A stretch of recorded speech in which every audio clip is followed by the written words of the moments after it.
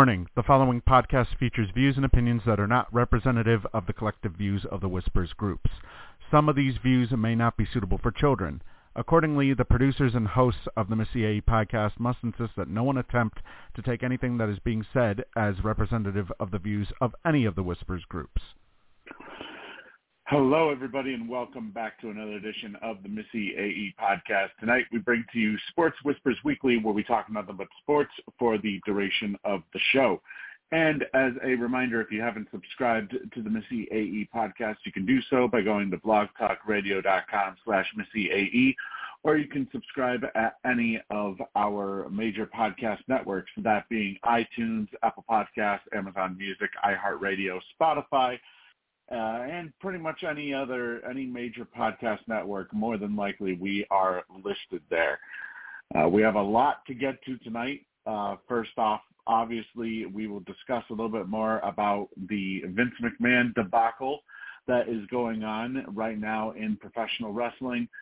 We have the NFL Conference Finals to discuss, as well as perhaps a season-altering injury to Joel Embiid, which I'm sure is going to definitely draw it's definitely going to draw a lot of interest from Philadelphia fans.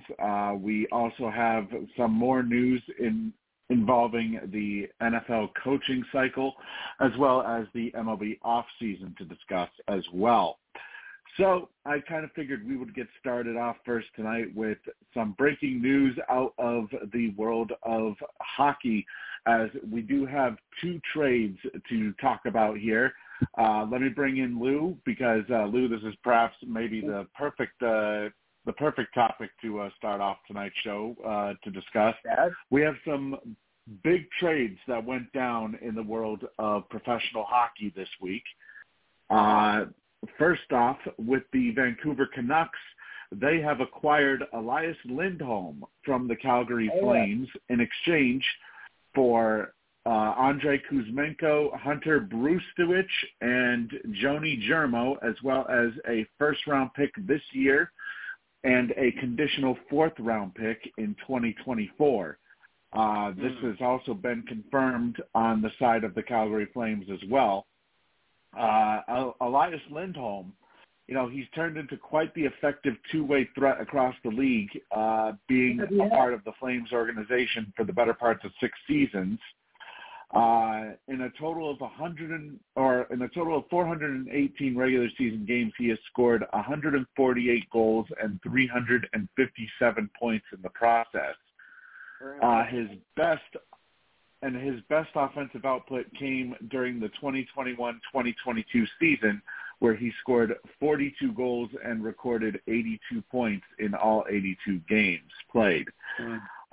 This, in my opinion, Lou, is maybe the biggest deal that has taken place this past week, because the Canucks are, they're in the best spot that they've been in since they made the Stanley Cup final in 2011, right, where they ultimately ended up losing to the Boston Bruins. But, exactly. They arguably get perhaps the top center on the trade market in Lindholm, and there was a rumor, that the Boston Bruins were involving Elias Lindholm, and that a deal was in place. However, Lindholm did not want to sign an extension, or they couldn't come to terms, basically, when it comes to extension talks. Say, why wouldn't he want an extension, unless he has something wrong, unless he has some kind of vendetta against the team? But I get if they couldn't come to an agreement, yeah, I would understand that. But just to say, no, I don't want an extension, the hell with that. I mean, that doesn't make a lot of sense. Yeah. Now, however, though, this he does bring to Vancouver limited postseason experience. Over 5 full seasons in Calgary, he only took part in 3 of those seasons in when it comes to the postseason. He scored 8 goals and 17 points, as well as a 55.5% success rate off of the faceoff. which is a bit of an improvement over his 53% regular season average throughout his career. So for a team like Vancouver, who is currently on top of the Pacific Division with 71 points, and actually they're on top of the West in general. They're on top of the Western Conference. What are your thoughts on Vancouver's chances following this deal? I think it's only making stronger. Look at what they've done so far. I mean, they haven't done well much in seasons past. But now with the trade and the way they're going so far, I think they're making a much stronger team and a very dangerous team as we now head into the later half of the year.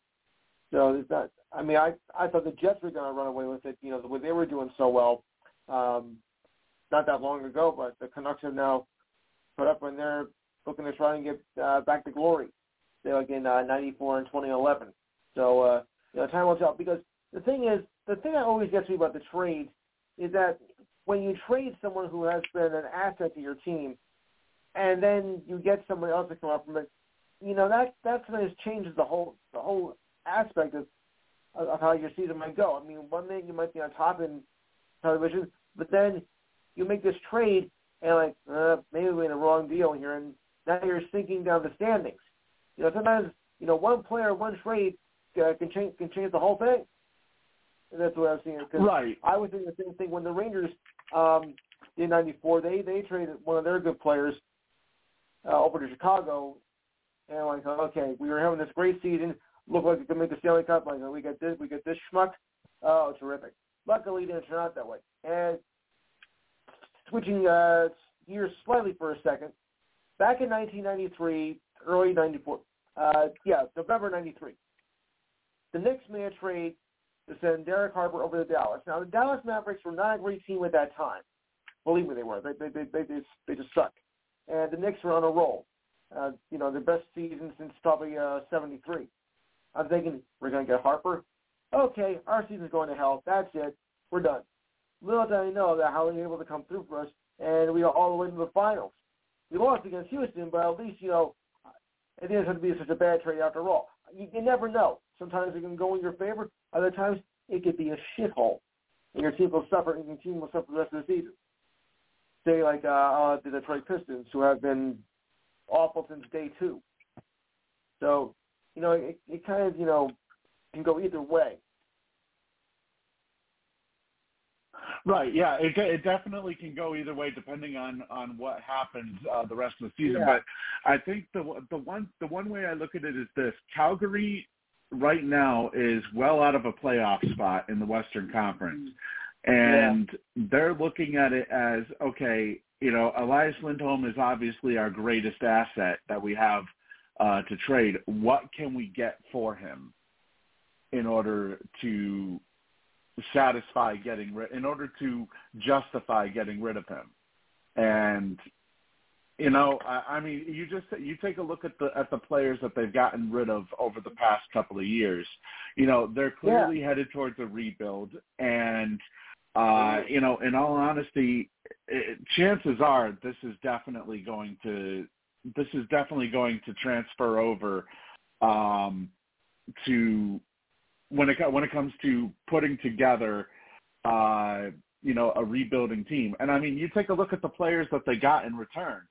Hunter Brewsterwich is considered to be, at the time he was drafted, he was considered to be one of the top defensive prospects of that draft. So, they played, or Vancouver paid a pretty hefty price. Yes. For this deal. And as far as Kuzmenko goes, I mean, he's having a down season, 8 goals, 13 assists. So, that was, if anything, that was to justify, okay, you're giving us a main roster player, we'll give you a main roster player in return,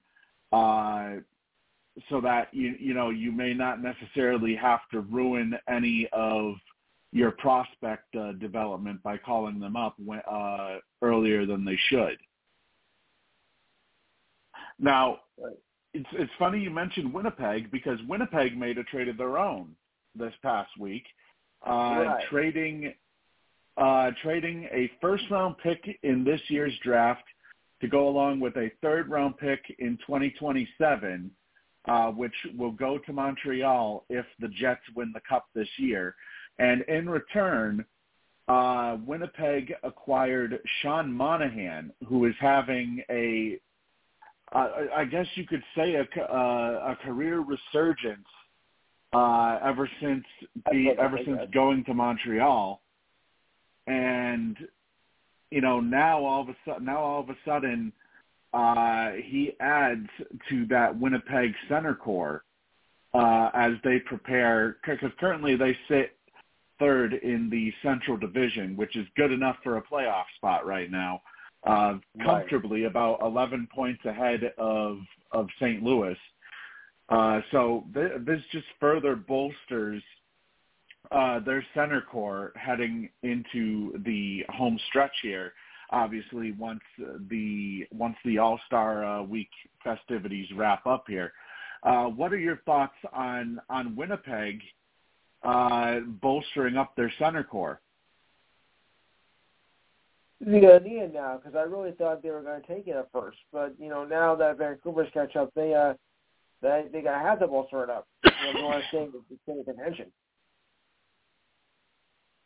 Right. Doesn't it seem like it's we're almost starting to see a little bit of an arms race here? Like Vancouver goes out and gets Lindholm, so now Winnipeg has to go out and get Monahan. Literally, the top two centers on this trade market have now all of a sudden been traded within a couple of days of each other, and from what it sounds like there's quite a bit left to go still on here when it comes to potential trade bait on this open market. I mean, just taking a look at some of the other players that are in play, Calgary, they still have to offload Chris Tanev, which they'll probably do. He's a free agent, so, they're going to want to get what they can for him before the season's over. Some other players that are listed on the market, Vladimir Tarasenko, he's a free agent as well. Sean Walker from Philadelphia, he will be a free agent. Anybody that's in the defensive market, they'll look to potentially grab a righty like Walker or a righty like Chris Tanev. Jake Allen, he has about 1 year left on his deal. So he'll basically be under contract next year. He is available when it comes to the goaltending market out of Montreal. And obviously Vancouver, they traded away their first rounder, so that's off the table. Jacob Chychrun is another guy who's listed as available, and he literally was just traded like either last year or the year before. So, right now, there's quite a few people on this list that could potentially really benefit a playoff, an upcoming playoff team, so to speak, depending on who ends up being dealt. Just looking at some of the players who have already been dealt, Elias Lindholm, Sean Monahan, they were number 1 and number 3 on TSN's trade bait list. Andrei Kuzmenko, he was number 9 on their trade bait list, and Vancouver's first round pick was ranked number 11. So, there's still a whole bunch of talent yet to be dealt here. Adam Henrique, that's another guy. You want to talk about centers? 15 goals so far this year, and he's a free agent at the end of the year. If there's a team that's in need of a center, obviously the thing that's being held back right now is the fact that he's worth $5.8 million against the cap. So that's kind of affecting teams that want to potentially go after him. Jake Gensel is another one with 22 goals. You know, Pittsburgh having a disastrous season this year. For a team that is trying to put together one last run for Sidney Crosby and Evgeny Malkin, you know, they go out and acquire Erik Karlsson in the offseason, and, you know, you have Jake Gensel, who at the age of 29 is putting up maybe perhaps his best season of his career so far. So odds are you could potentially see him potentially get moved out of Pittsburgh, depending on when it comes leading up to the deadline here, where they stand. Because right now they're about, 51 points. So they're about 7 points out of a playoff spot right now. Or 5 points if you count the divisional race. They're 5 points behind Philly for the number 3 spot in the Metropolitan Division, but in terms of the wild cards, they're 7 points behind. So there's still, and especially, you know, with John Henry being at the helm of the Pittsburgh Penguins, and, you know, everybody laughs at me. Everybody laughed at me when I said that enjoy your last few months of Sidney Crosby and Evgeny Malkin all on the same roster. But let's be honest, John Henry doesn't like to spend money. Matter of fact, all he wants to do is save money. And if they don't have a competitive team out there, doesn't help your cause, does it? Exactly, it doesn't. You know, if you have a team that has 2 bona fide stars like that, and they're not playoff contenders, there's a very distinct possibility you could potentially see one or maybe both of them get moved. I know how sacrilegious it would be to see either of them get moved, considering they've been Pittsburgh Penguins pretty much their entire career.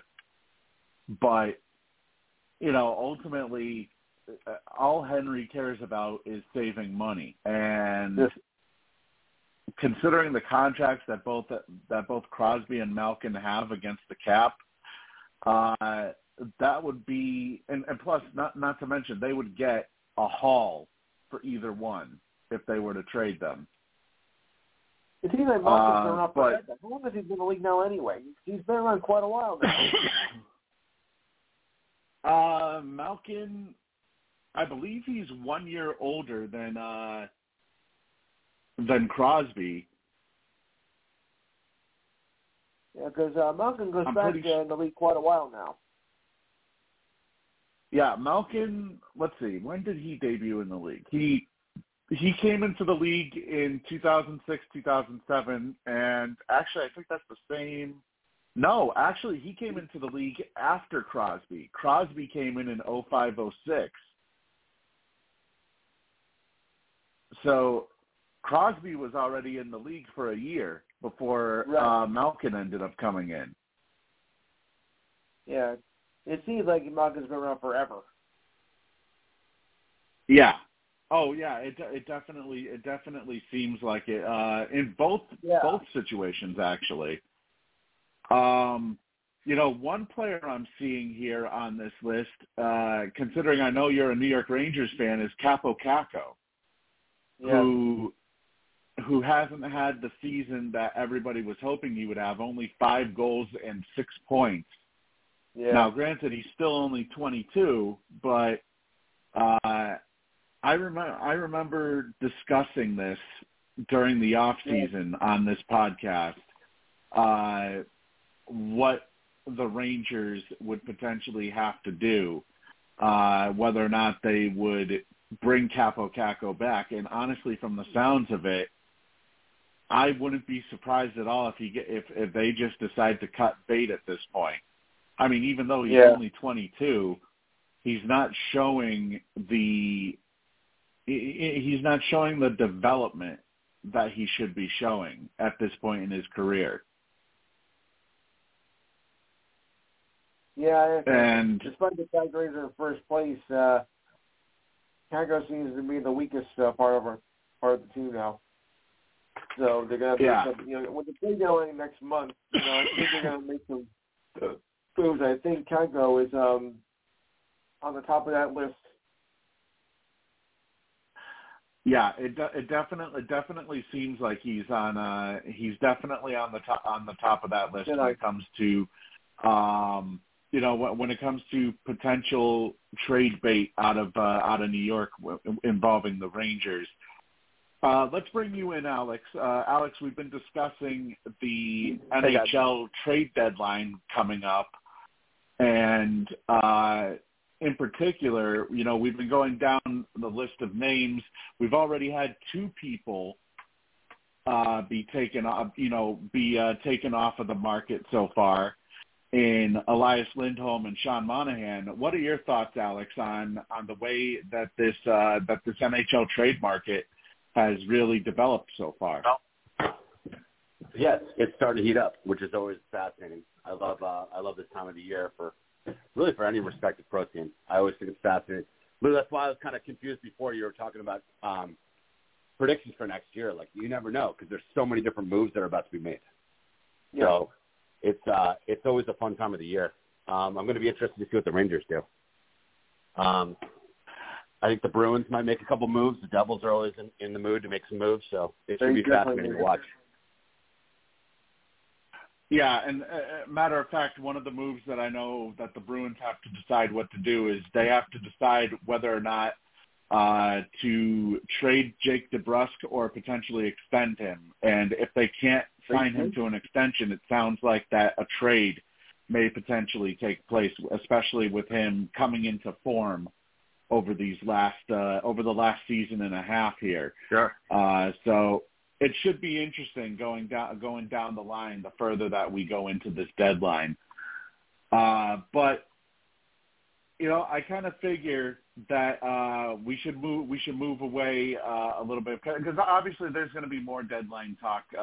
If anything, obviously comes up over the range of this night, because considering how news has basically been filtering in, you never know what the hell is going to come up during this show. But I figure we should probably move on to the NBA because we have a breaking injury, so to speak. Luka Doncic apparently has re-aggravated his right ankle injury in tonight's game.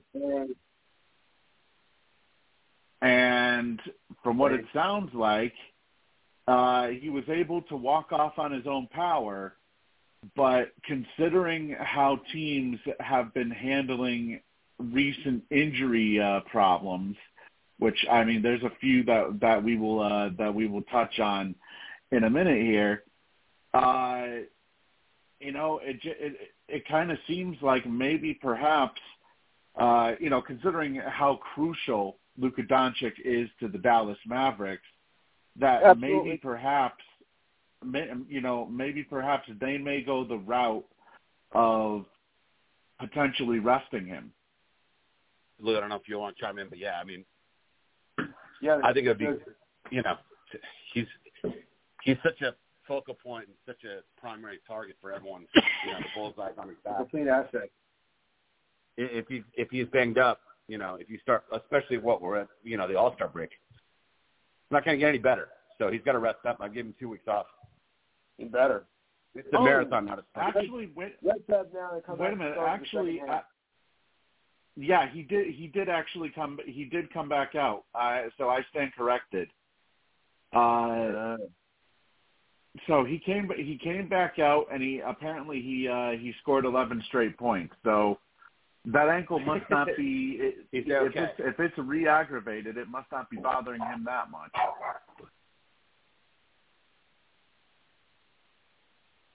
It's interesting, though, that they're playing without Kyrie Irving. I didn't know that Kyrie was injured. Yeah, he's been MIA for a couple of days now, a couple of weeks, I think. But it's always going to be Luka's ship. I was just along for the ride. Who knows what he's up to? And honestly, Kyrie's so erratic. I think that's one of the reasons that Cuban sold the majority of the share of his ownership. Probably realized that was just a bad, once Kyrie came on board, I don't know. But, I mean, Luka's just, you guys saw, he had 73 points the other night. Luka's just out of this world. He's insanely good. Well, don't forget, though, Cuban is an opportunist. And if he sees a way for him to make maximum profit, he's going to do whatever needs to be done. So with him selling off a majority of his shares, if anything, to me that just tells me that he determined that the time was right for him to basically cash out while still holding control of the Dallas Mavericks organization. Yeah, and he hasn't gone public. I don't think he'll ever say, you know what, it's too much of a headache with Kyrie. Cuban's a lot more savvy than I am, so it's like whatever instinct that guy has and whatever move he makes, I'm just going to say, you know what, it's probably a smart move. Yeah. So I don't know what else. He's always got a million different things going on, so it definitely wasn't necessarily because of Kyrie. I just don't think he was. I think he definitely realized that Kyrie wasn't the best person in the world once he got him to Dallas. What are your thoughts on this, Lou? Kyrie Irving, they did all they could to sign him to an extension this past offseason, which of course they ended up doing. But now it kind of seems like maybe perhaps Kyrie Irving is up to his same old shenanigans, being out the last couple of games. I mean, could we be seeing the usual Kyrie meltdown that we see almost every single season? Oh, I wouldn't doubt it. It's bound to happen. I mean, Kyrie is what he is, or at least he thinks he is what he is, and he's just going to cause more shenanigans as the season goes on. I mean, they really should do something about him, though. I mean, he is really becoming he is a problem. And he's just gotten worse. Ever since, 2001 with his little fake sicknesses and whatnot, I mean, he has been, a complete troublemaker. Or make it this way, a total jackass. And it's sure they have to subside to that. Yep. Total jackass. And I don't think it will, to be honest with you. Now we go from players that are having that have become problems for their teams. I'm looking at the scores right now, and what is going on with Golden State? Yeah. Golden State, and for a long 3 games below 500. Klay Thompson is shot. He's not even playing down the stretch in key games. Kerr's done with him. You can't do that. Start there. Draymond's a total head case. So, I mean, just do the math. It's the party's over in Golden State. They're not who they used to be, and they're older every year. The shine is off that diamond. The Golden State is not relevant this year. They're in the risk of not even making the playoffs. Yeah, I mean, you take a look at defending champions. Well, not defending champions, but the former champions. Right, they were that one, not that long ago, and now. I mean, you take a look at who is out tonight. Chris Paul, obviously, with his hand injury, he's going to be out for the foreseeable future. They don't have Moses Moody tonight. They don't have Gary Payton II tonight. You take a look at some of these stats. Andrew Wiggins, with that massive contract, only 2 points. Klay Thompson decided to not show up tonight, only 8 points. Steph Curry is pretty much their entire offense with 34. Yeah. And Draymond Green is being Mr. Triple or quadruple single that we're all used to seeing out of him. So, I mean, that's not much of a surprise. But it's almost like From all reports that have come out, they have basically said that they're hanging on to Klay Thompson and Draymond Green. So right. Wow. It's almost like they're going off of nostalgia. I sort of feel they right really now. are. They really are. It's like the relationship that's over or the job that's already been terrible, but people are not getting fired yet. It's like, the writing's been on the wall. Very obvious. I think deep down Steve Kerr knows it. But the owner, you want to sell seats. You want to keep the fans captivated. So, but yeah, they just have not looked the same for about a year. But if the chickens have really come to roost this year, they just look they don't look good. They're sub 500. So I mean, the proof is in the pudding. It's in the results. Yes. Now, the only thing I'll say about that though is maybe it's because they're a half game out of the play-in tournament.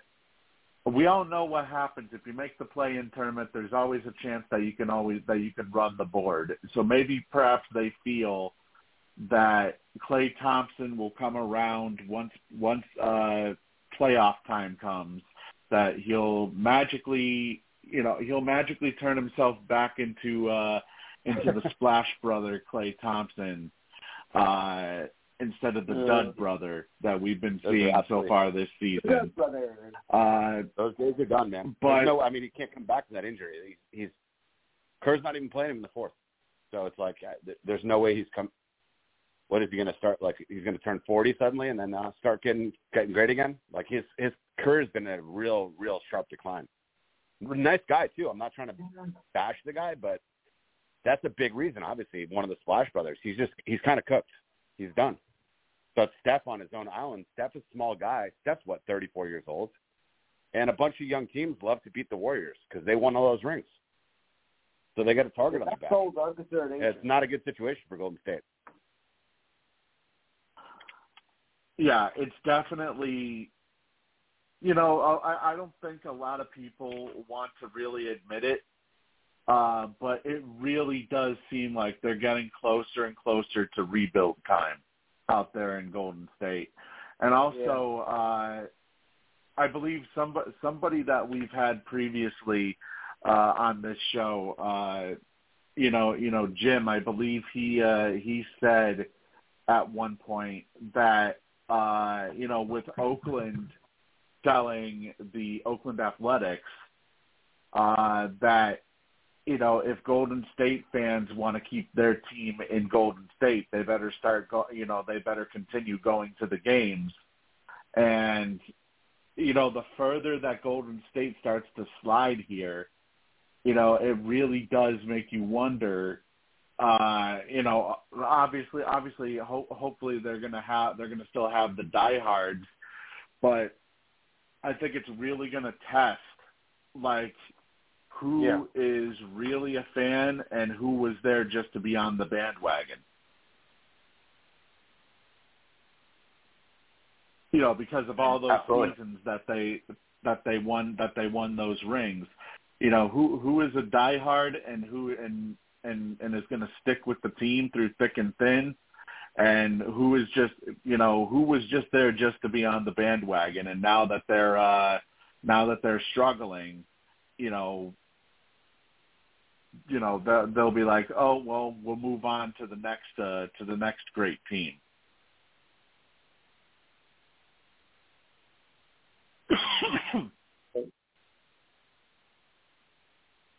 But speaking of big players, we do have a report from The Athletic that has said Joel Embiid has a meniscus injury, and in particular, if I can bring up this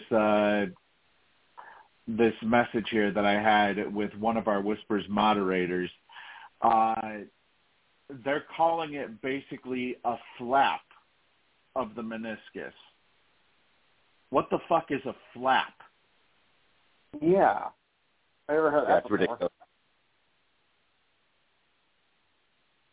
That makes no sense whatsoever. What the fuck is a flap of the meniscus? It's either torn or it's not. Yeah, or partially torn. but they're calling it a displaced flap. That's a new one. It's coming out after the ad. And according to what it says here I know they say not to listen to Twitter doctors, but this is coming straight from an actual doctor to the athletes.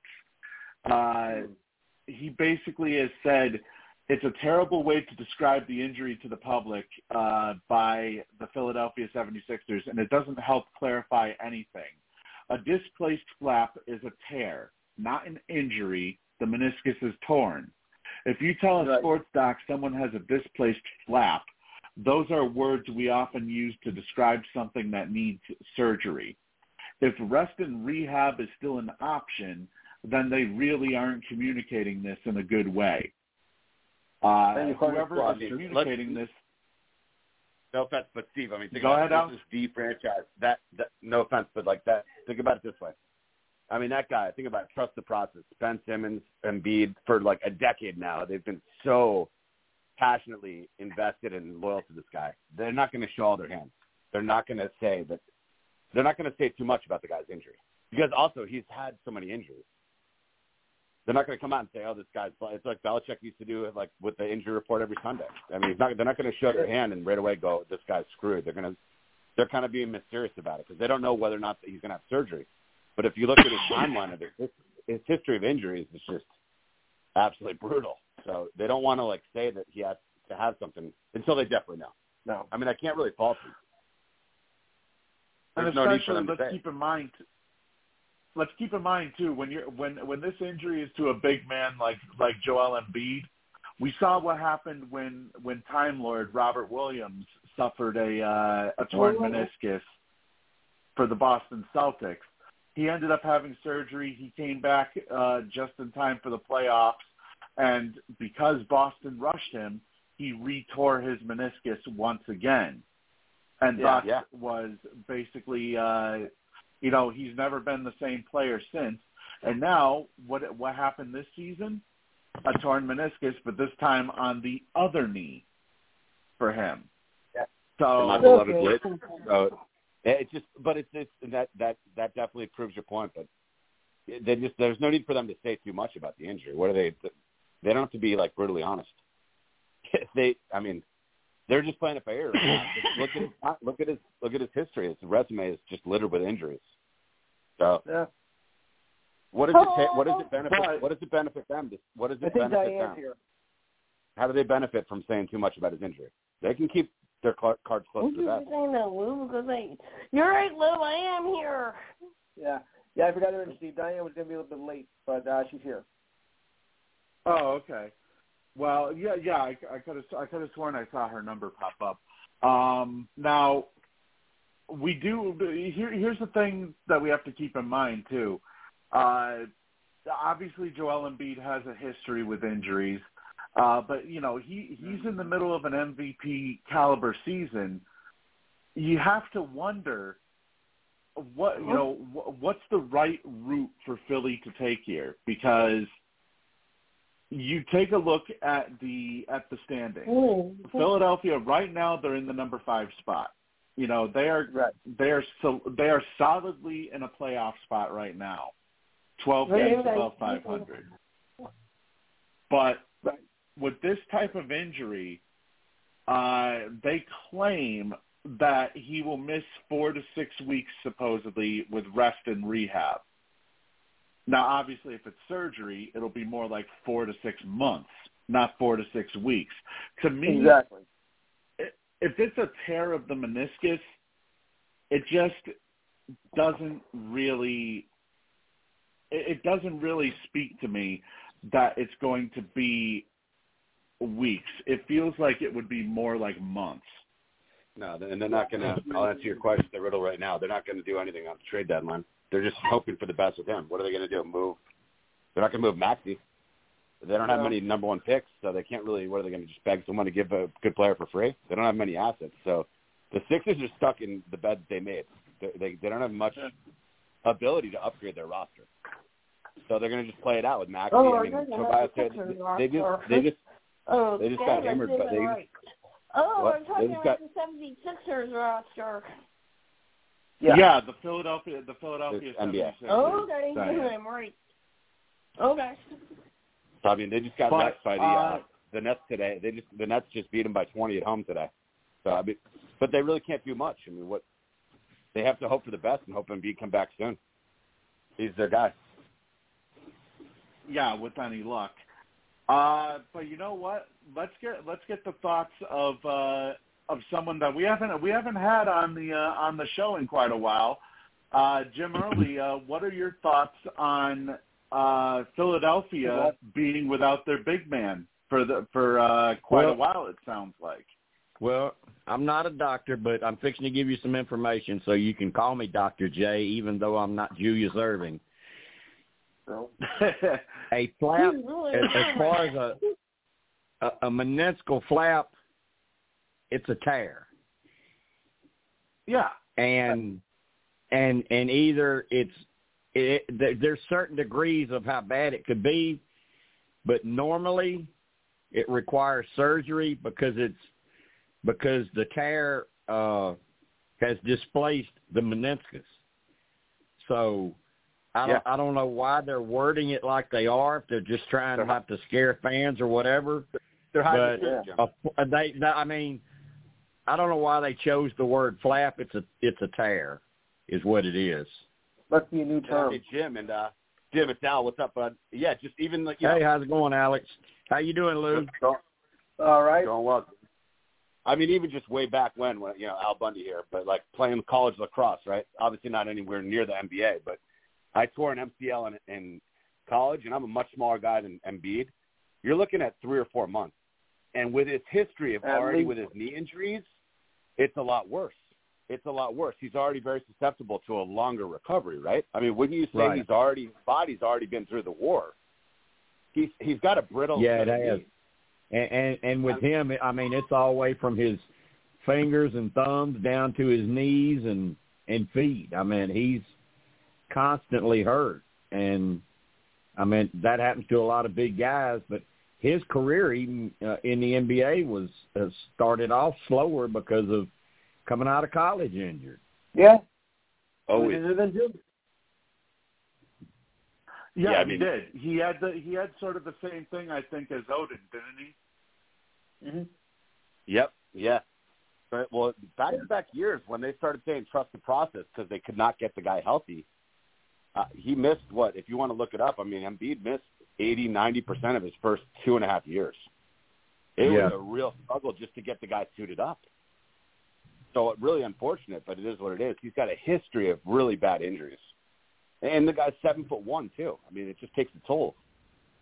Bigger they are, the harder they fall, Yeah.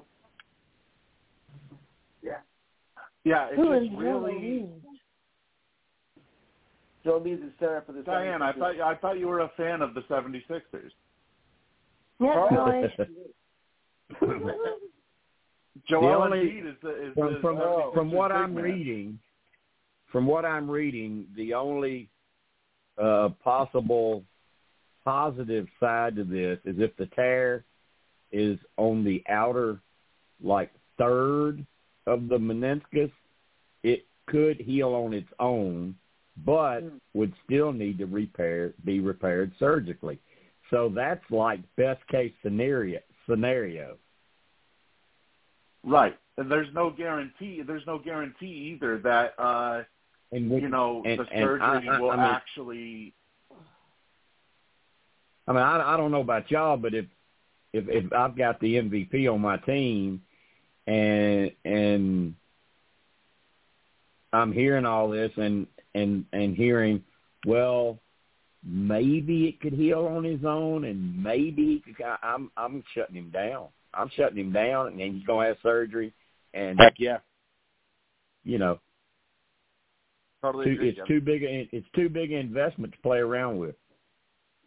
Yeah, it's Jim, true, just take back to what I said about Robert Williams. Take a look at what the Celtics did with Robert Williams. They decided to rush him back. It's not like the Sixers are going to win the title anyway. So no. No. And with his history, not with the roster the rush way him it back is right now. With his history of injuries, it's not going to end up a happy story. If you rush him back, it's been proven it's going to blow up again. And like Jim said, they're not winning at all. And Steve, to your point, I mean, Robert Williams got rushed back a couple times. Now he's facing back-to-back knee injuries on both knees. He can't even get on the court for the Blazers. So it's like they got to preserve whatever's left of Embiid at this point. You got to wrap him up in bubble wrap and just not play him right now. Make him play like that. Make him play with bubble wrap. Yeah. And imagine, I mean, the guy's getting hammered every night. He's their offense with Maxey. He'd probably still have a double-double. That's the thing. It's a sensational player, man. I mean, Jimmy, you know KU, man. That's Wilt Chamberlainville. I mean, he was the next coming. Yeah. He's the best big man. I love Jokic too. I love the Joker, but I mean, Embiid is incredible. I just hope he gets healthy somehow again. Yes. Yeah. With any luck, it's starting. I mean, unfortunately it's starting to look like he's going to go down as being, so good and probably one of the best Sixers ever, but never going to ever fulfill actually what potential he had, because he can be doing so much more if he'd stay unhurt, and they never surround him with enough right players. They throw people in there like when they went and got Harden and all these other people. They've never put the right mix around him. He's probably just going to retire someday and feel pretty disappointed about his career. I mean, he's already pissed off at the fact that they've squandered most of the time that he's had with them by, making moves that they didn't have to make. And meanwhile, when they had moves that he wanted them to make, instead they decided to go elsewhere. Being the type of a businessman that Daryl Morey is, obviously he's not going to listen to his best player on his roster, kind of like he did in Houston. So, but I will say one thing though. I'm not banging the Morey drum. I'm not a Morey advocate or supporter, but Morey from his days in Houston, he did bring in the chemistry killer. He brought in James Harden to try to be the big, Batman or Batman and Robin with Embiid, but we all know what Harden does to rosters. Yeah, that's what I was saying. They haven't surrounded him with the right mix of talent. Yeah. And now just because you bring in a Harden or you bring in a Kyrie, you bring in a Simmons, you bring in these big names, that don't mean you're actually building a good team. Yeah, I can't stand Harden. They showed the effort, look but at they Boston. didn't get the right people. They didn't get the right people. Yeah, look at Boston, And you were talking about Golden State earlier and how they're sliding, and they are, but go back to and look at how they built those glory teams. Through the draft, and they surrounded Curry with other weapons and role players, and it worked. I mean, and you bring in Durant. I mean, you're not bringing in somebody that's going to kill chemistry. You're bringing in some guy that wants to win a ring. Yeah, right. You can't say that about the Sixers. I don't think. Another one final thing about this injury. That I have found from another medical site is the question is, how do you fix a torn meniscus flap? It says in these situations, surgery is recommended. That's the first statement. And then it says it's done through several small incisions around the knee, which would be arthroscopic surgery. There's no way around it. I mean, if it's arthroscopic, there ain't no way around it. I mean, better case scenario. If they're gonna do the right thing for the person and the investment, he needs to just be shut down and have surgery. Yeah, he's out for the year. Right, Jim. I agree with you, man. I mean, you got to do the right thing. He's got to go under the knife. Yeah. I mean, otherwise they're just delaying the inevitable. He's not going to be healthy. They got to do the right thing. Yeah, because otherwise, like I said, you don't want another, you don't want another situation like Robert Williams, where all of a sudden, in this case, Embiid is a much bigger star, but you basically ruin essentially the rest of, you potentially ruin the rest of his career because you ruin the rest of his career. Him. You ruin the rest of his career, and you ruin the franchise. Especially because you got to start all over. We're all big sports fans. We all want the best for both these guys, but I mean, obviously Embiid's a different level to Time Lord. But I mean, Robert Williams right now, his career's in jeopardy. So Philly's thinking, are we really going to lose this Embiid for the rest of our days here? Or they got to do the right thing and just pull the plug for this year and really get surgery. Yeah. So, I mean, there's no way they're going to add pieces right now because they're just floating in the water right now. They're a dead duck. I mean, what are they going to sneak into the play-in and get smoked in the first round? Without Embiid, they're nothing. So, I mean, in the East, it's going to be either Boston, Miami, or Milwaukee again anyway. So yeah. Jim, what do you think about the Pacers? Man, they just added Pascal Siakam. I love Halliburton, obviously. You think they're making. Yeah. They're making moves. They're making moves like they did back when Larry Bird was in charge. I think they're kind of legit. They're definitely legit now to kind of make some noise and maybe push Boston. I think they are. I think they are, and it does mirror a lot of how Larry Bird used to operate the team when he was running the team. They were good back then. Of course, a lot of that was Reggie Miller, but they did have other quality players. And they had good role players, and that's kind of looks like what they're doing now. I like their roster a lot. Boston's still the cream of the crop at East, so I would agree with you guys definitely. Let me ask y'all something. Do y'all believe the rumor that the Lakers are honestly, quietly shopping LeBron? If LeBron it wouldn't surprise me. It wouldn't surprise me if LeBron wants it. They're gonna. I mean, what else can they do? Yeah. That's another team that's just broken. They're stuck. But LeBron wants, LeBron got. Pretty much. That's they're 500. The Magic. Twice. They're 500, Jim, and every night it's a battle to see what's on the injury report. I mean, is Anthony Davis going to get injured getting out of the shower? Yeah. Can't rely on that guy at all. You can't rely on AD. He's a glass man. You can't rely on him. LeBron's fed up. LeBron's not getting any younger, obviously. I mean, that party's over in L.A. That show's over. Steve, Anthony Davis getting injured is kind of like Kevin Nash in WWE getting. He could tear a quad walking to the ring. Yeah.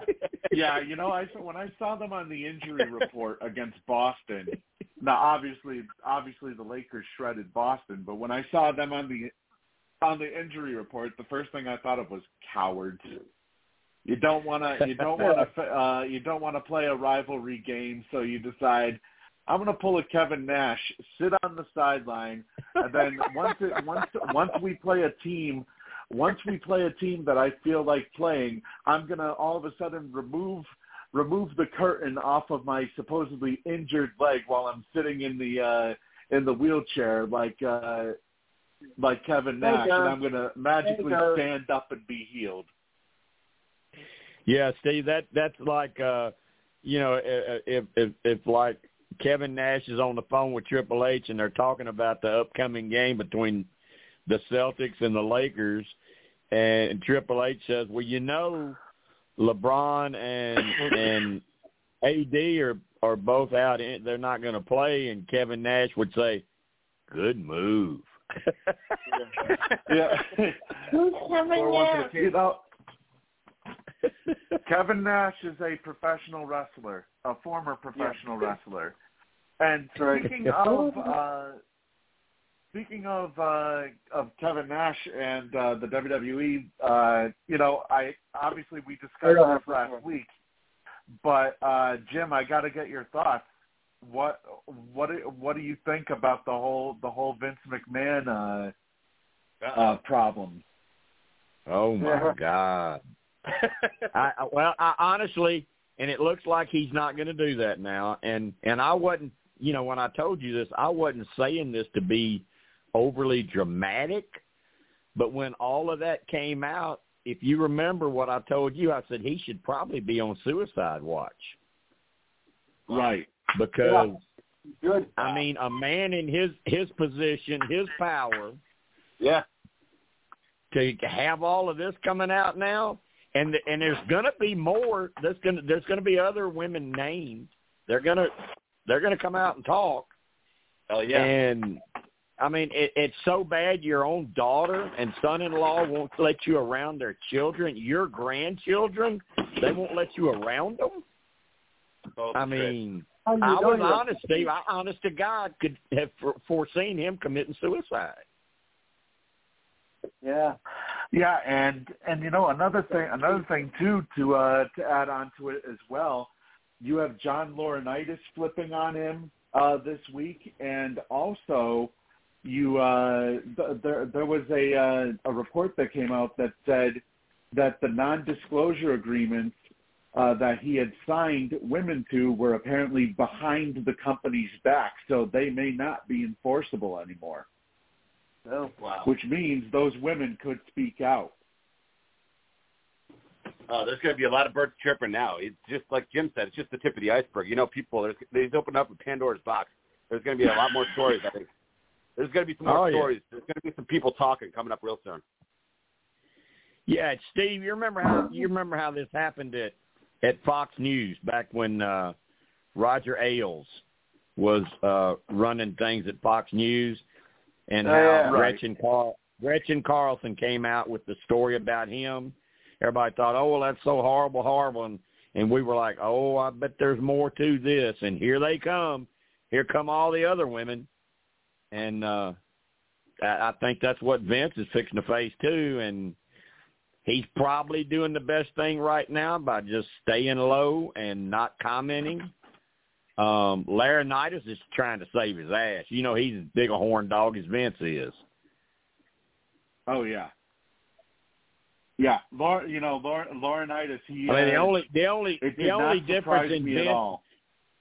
The only difference in Vince and Laurinaitis is when Vince is with him in the room, it's a strong voice like, "Lay down, woman." If it's Laurinaitis, it's, "I told you to lay down." Yeah, with the gravelly voice. Yeah. Laurinaitis. He is a former professional wrestler who never made it big. So he decided to be a stooge to Vince McMahon for so many years. Exactly. Oh, okay. And if anything, it was his brother, Road Warrior Animal, who got bigger. It's not like they haven't released him before because of stuff like this, and then Vince brought him back. So this ain't the first. He's just trying to save his marriage to the Bella's mama. Yeah. Yeah. Do you think this is going to be the end for both of them? Huh? What about the both of them? Yeah, do you think this is going to be the end for both of them? Oh, probably. Obviously. Yeah, definitely. I'll bet you Daniel Bryan and Bree won't let him around their kids now. No, I wouldn't be surprised. I wouldn't be surprised at all, considering considering there's probably going to be a hell of a lot more. Yeah, and he's not even their father. He's a stepfather. Right. And from what it sounds like too, you got Brock Lesnar thrown in the mix as well. This is probably going to cost Brock. Brock's probably going to get blacklisted like Benoit did. Yeah, they're erasing him now. I mean, you're not going to see him in WWE no more. I don't think so. Why? But I mean, what do you expect? That stuff just, I don't get it. I know everybody's got their own little thing that they get into and stuff. Maybe I'm just a dumb old country boy from Arkansas, but when he's wanting a woman to send him a video of her pissing. I'm like, what? Yeah. Well, they got some strange fetishes. We'll put it that way. And for a former WWE and UFC champion like Brock Lesnar, somebody who makes the WWE money, for him to be implicated in something like this, I mean, they're already talking about erasing Vince from WWE records, which from WWE history, I should say, which is going to be a very hard thing to do considering, how much he had been involved over the past 3 decades or more, with the company. But now, you erase somebody who probably was going to be a Hall of Fame inductee at one point. And also, you got to feel bad for his wife, Sable, too. Yeah. To have a smoking hot wife like Sable and still request stuff like this on the down low. Well, for all we know, before it's over with, it may turn out that Brock let Vince have Sable one night. We don't know.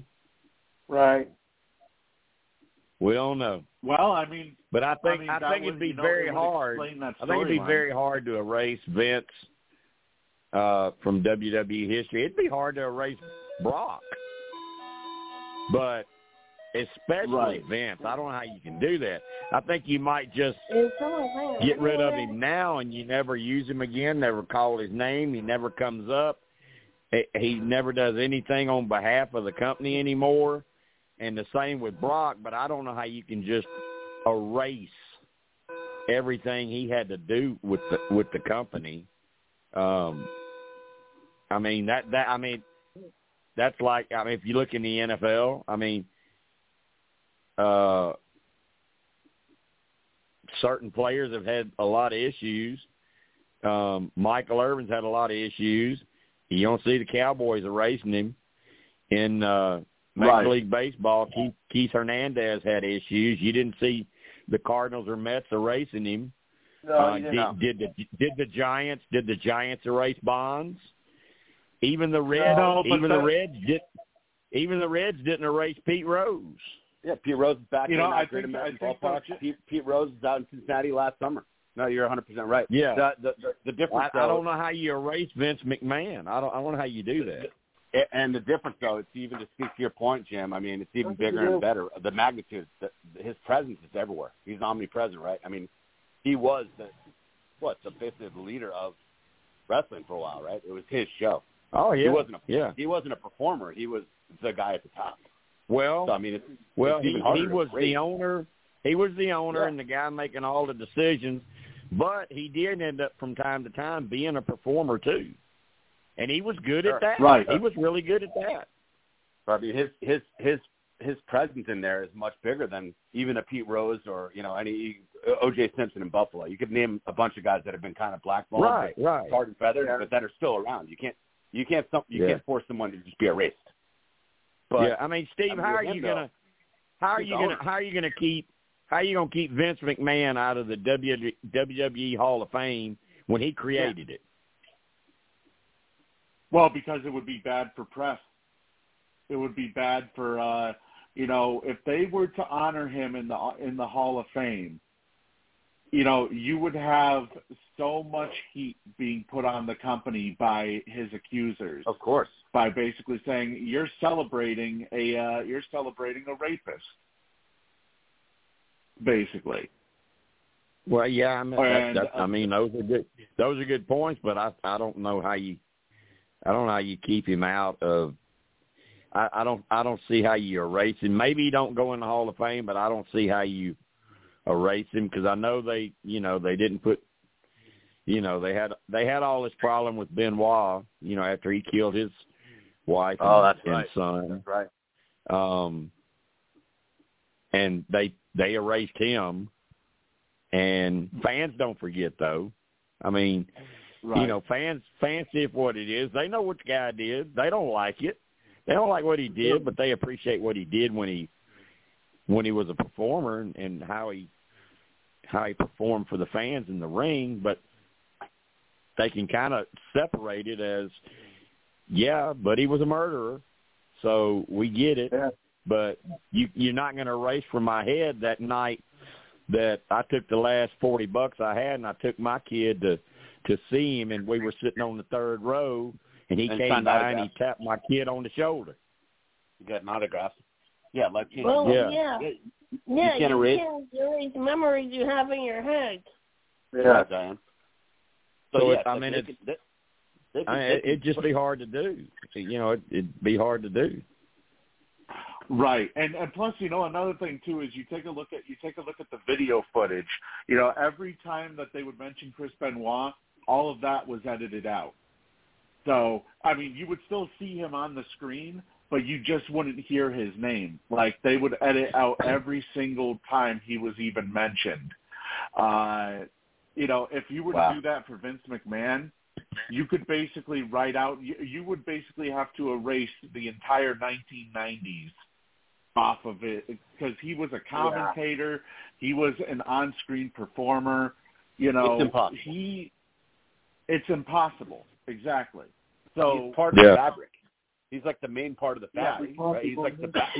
He's almost like the backbone of the whole machine. He's like the man.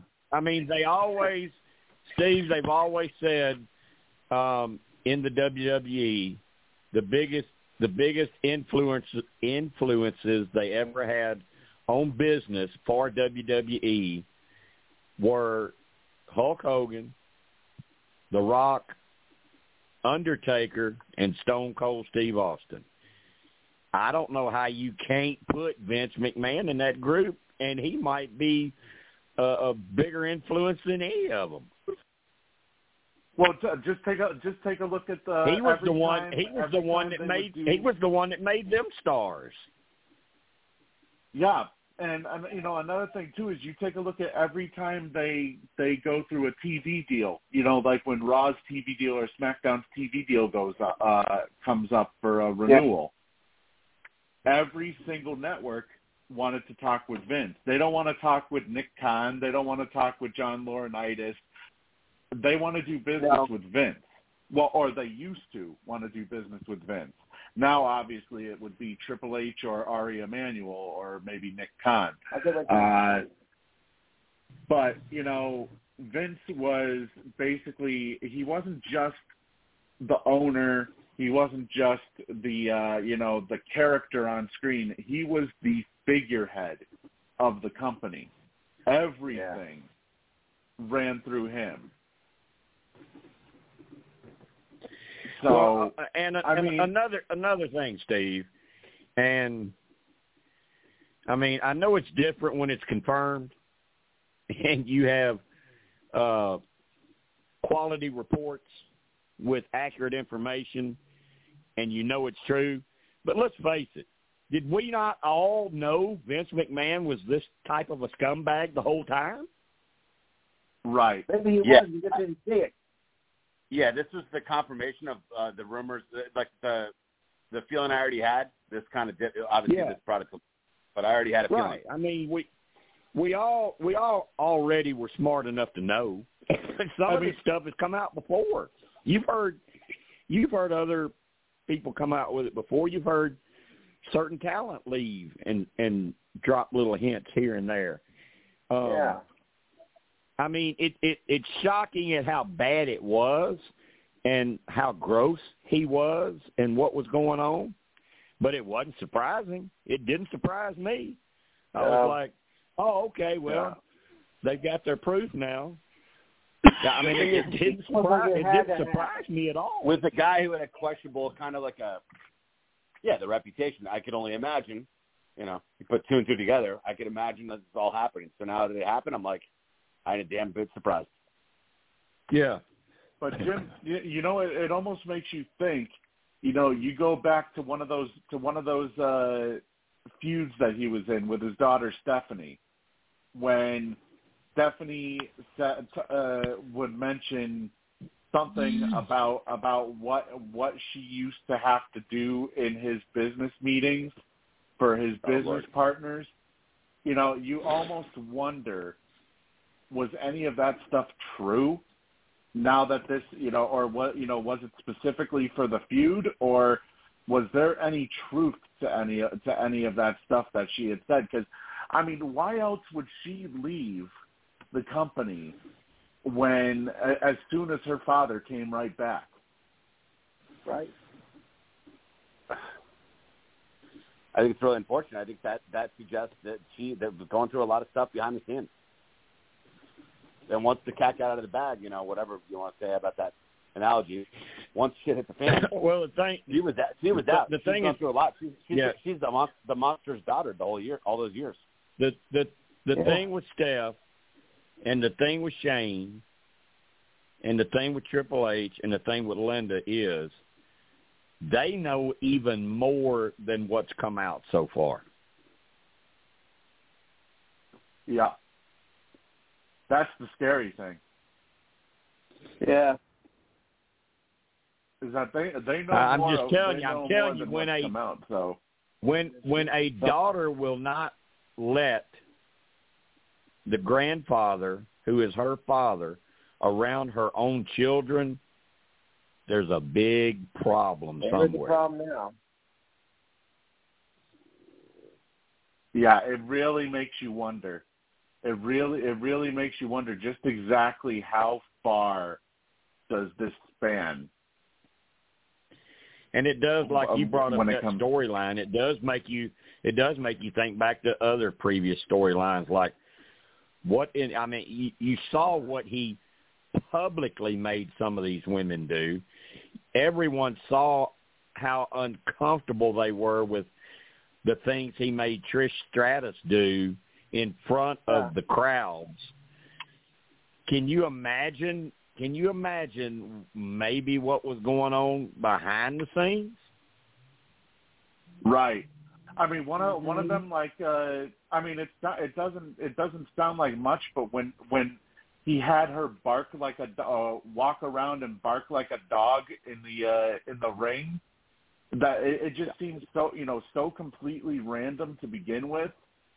Yes. Among other things. And then he also mentioned, I remember with Shane McMahon, when he had that feud with Shane, when Shane came back, that he mentioned something about a black box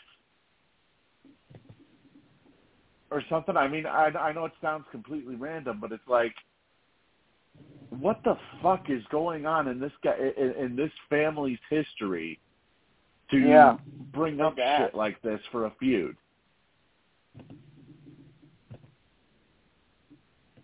I'm afraid to find out. I mean, it just seems so random. Yeah. But, obviously, at this point, there's basically he's basically gone from the company. I don't see how he can be proven innocent when there's just so much stuff being piled on. I would find it very hard to believe that he could be found innocent of any of these charges. Steve, you're a smart guy. Everyone on the call is pretty tough. There's not a cold day in hell. There's no way he's innocent of this. I mean, it's getting worse and worse every day. There's so much smoke. There's so much fire. He's cooked. Yeah. It's a shame, honestly. The reason why I say it's a shame is because, for a guy who took over this company from his father and basically took it to so many different heights that it's been over the last however many decades.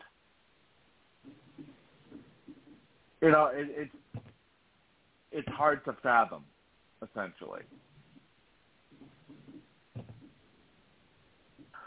But so not only did we have new updates when it came to Vince, and I'm sure there's probably going to be a lot more.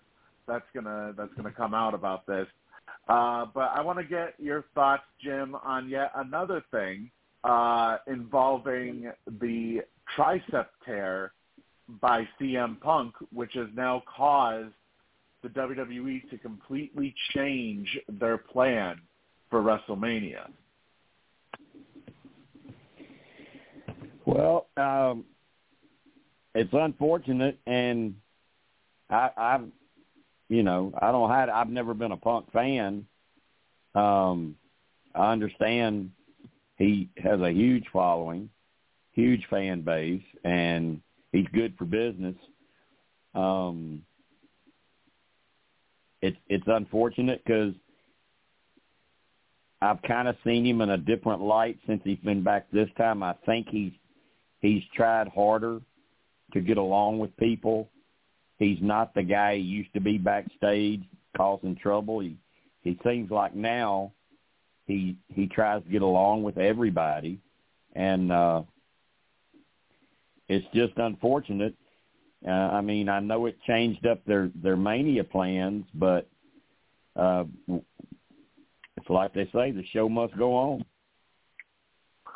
Right. And actually, I should add as well that Brock Lesnar being involved in the the lawsuit has also changed things up as well, because he was supposed to face Gunther at WrestleMania, and now obviously that's not going to happen, and Brock isn't going to be anywhere near WWE programming for probably maybe ever as a result of this.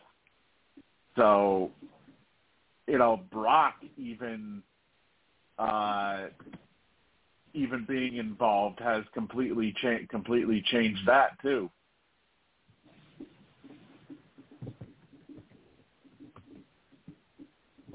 Yeah. But yeah. Well, I don't think we're going to see Brock in WWE anymore. Yeah, I doubt it.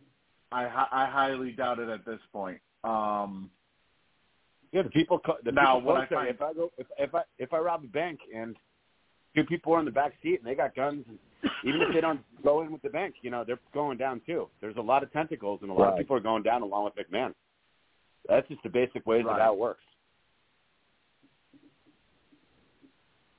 Right, exactly. And I was gonna bring up that point as well. The fact that rest assured, I would never rob a bank. Rest assured, but they're culpable. They're part of the plan. They were doing dirt the whole time too. I mean, that's why they've gotten mighty quiet. They're just not. Yeah, they're guilty in their own way. Let them all. Yeah, and there could be others. There could be others. There could be the truth will start getting revealed. There could be other people involved. More and more is going to start coming out. More and more is coming out.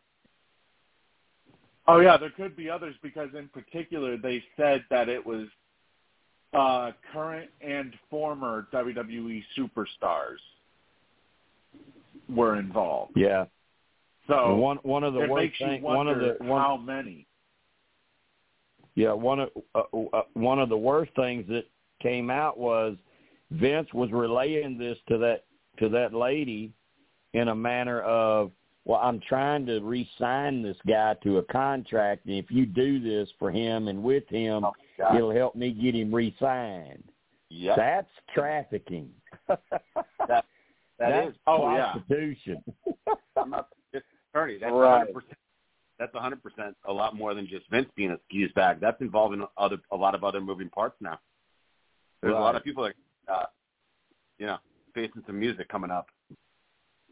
That's trafficking. Yeah. And that's federal across state lines. Anything that breaks the law, that's federal. That's hard time. Yeah, because one of the times it was supposed to happen, he wasn't able to make it there because of a snowstorm. He lives up, what is it, Alaska or somewhere, Canada, I don't know, or somewhere in the United States where, the weather's always horrible, and he couldn't make it there, so the girl has to send him a video of her taking a piss. If he can't make it there, he can't make it anywhere. Oh.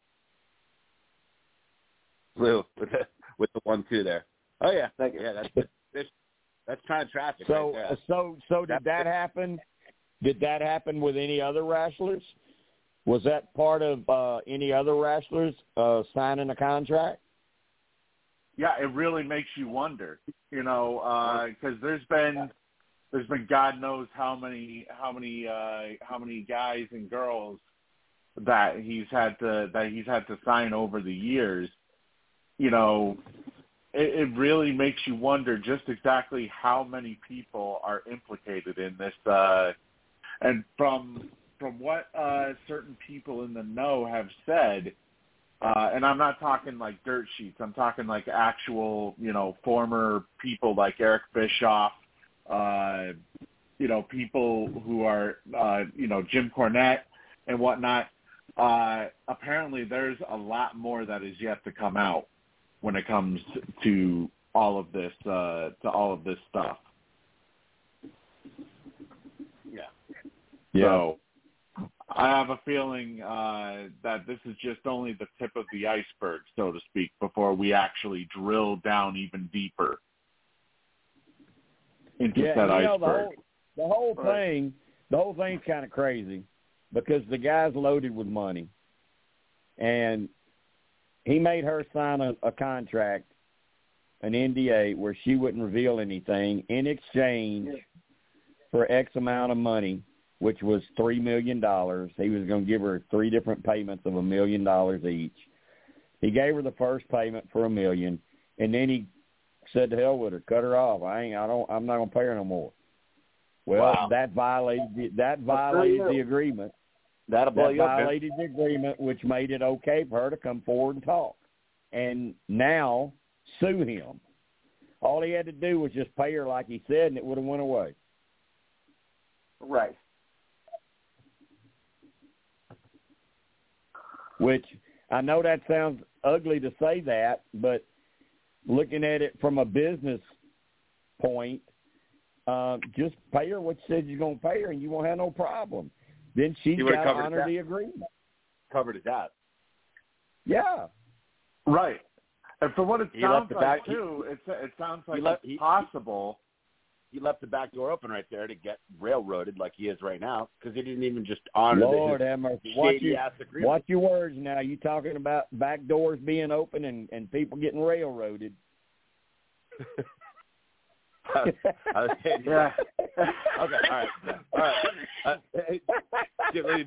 Let me amend that. He left the front door wide open, the screen porch door. That's better. No, he left himself susceptible to a lawsuit. There you go. But from what it sounds like, though, even though he signed all those non-disclosure agreements, and maybe those he ended up paying those people in full. From the report that came out this week, the fact that those non-disclosure agreements may not be legal because of the fact that they were done without the company's without the company knowing about it. They may still come out and reveal this information regardless.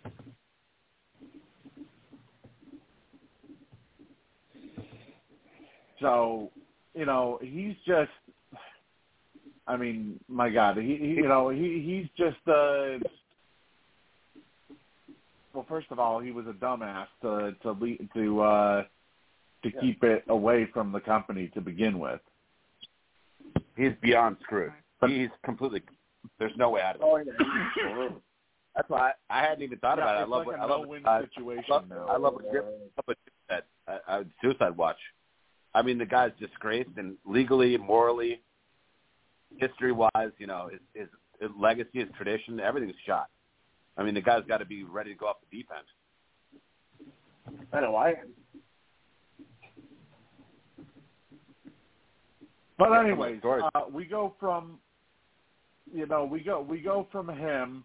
Obviously, there's going to be more information that's going to come out. I'm sure involving him.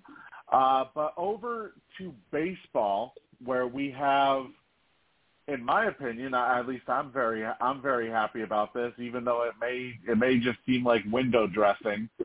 The Boston Red Sox have officially added, or I should say Fenway Sports Group has officially added Theo Epstein, the former longtime general manager of the Boston Red Sox, as a part owner and senior advisor. And in particular, according to one of the sports guys, I think it was Sean McAdam, who said that Theo Epstein was added due to, in large part, the fact that Henry and company feel like they have been ignoring the Red Sox in general. Oh, really? And really? that Theo will be the one in charge.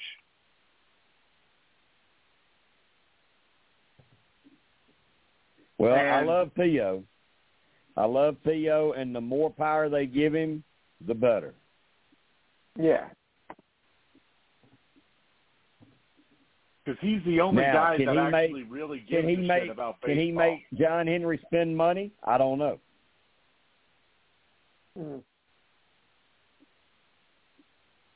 Well, yeah, that is a big question. If if he can actually get them to spend money, but from what I read from Sean McAdam, there's only 3 people that Henry that really influenced Henry throughout his time as a baseball owner. There was Dave Dombrowski. There was Larry Lucchino, who is no longer, of course, with the ownership group and hasn't been for quite some time. And the third one was Theo Epstein. So, not saying it's going to happen, but maybe perhaps they brought him on board with the thought being, okay, you'll handle the Red Sox, we'll handle everything else. We'll handle all these other things that we're dealing with, like PGA golf all of a sudden now. Amazing. Jimmy, you've heard us talking past several weeks. I'm sure you've listened in a little bit. I mean, Steve is like you. He's very, very passionate, very knowledgeable about all things Red Sox, and I've taken an affinity to it. Like I'm invested now because of being on the show, which I love so much, calling in and stuff, and it's amazing. Now I'm following it, and now I see like Henry's absolutely just robbing the fans of a good team. It's disgraceful. Yeah, I mean, and he knows he's doing it. He knows he's doing it. The majority of the fans know he's doing it, but they're so loyal to the team, they still go and pay the ticket prices and souvenirs and memorabilia and support the team. And it's almost at a point where he's abusing the fans because he knows what he's doing to them and he don't care. I've gotten really pissed off about it. It's because such a great fan base and such a great tradition. Just a disservice to the fans. Who is it about at the end of the day? It's supposed to be about the fans. And, yeah, like you said before, the person, saving up to go to a game, it's the same thing in baseball. The dad or the mom or, bringing kids with the parking now, it's, a couple $100. Yeah, he doesn't care. He doesn't care. He doesn't care about them. He doesn't. No. He doesn't care. It's very simple. Every season, the spending goes down, the revenue goes up, the profits go up. That's it. And he lets other people take the fall. And you finish in last place again. Yeah. No, he's been a total dirtbag. You and Steve have nailed it. And I'm curious, maybe they just brought in Theo to put lipstick on a pig. Oh, yeah, look, we brought Theo back. I mean, what's the role, though? Come on. It's not going to mean they're going to spend. I don't think they are. That's right. It's kind of like a facelift. I don't know what that. I don't know about that, though, because Theo, I kind of feel like Theo is such a big baseball fan that he wouldn't leave his job with Major League Baseball because he was a consultant for On-Field Matters the last 2 years for Major League Baseball. I don't think he would leave a job like that if it were to just be, a yes man for John Henry. Right. I don't know. I mean, I hope I'm wrong. Well, I mean, the thing is, could he be convinced we're going to give you this and this and this, and we're going to let you have this power, this power, this power, and then Theo's like, okay, I believe you. And then they walk out of the office, and John Henry goes, what a dumbass. Yeah. What a dumbass. You can't actually make moves. We're not going to spend money. No, I've never seen a hire like this. They're bringing back a name to give fans hope. He's not going to have any ability to spend. So I just think it's a bullshit hire. It's a putting lipstick on a pig. It's a shit pig situation. John Henry's the pig. But I mean, if you're John Henry, obviously at some point you kind of have to get the feeling of, okay, I'm going to start losing, fan support. And of course I say this, but then again, this is the same fucking ownership group who tried to sell fans at Winter Weekend on, go there for the Fenway experience.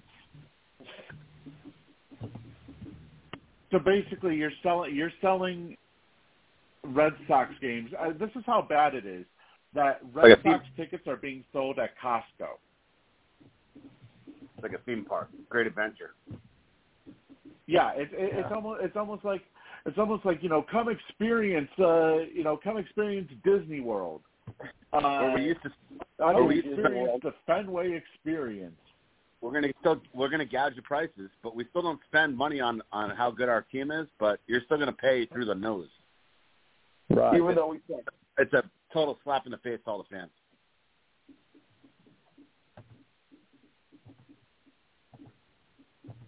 But I mean, you would at least have to think that if you're John Henry, you look at what the Orioles just did, getting Corbin Burns from the Brewers for practically nothing, and you see everybody else is improving, and meanwhile you're like, oh well, we got Lucas Giolito.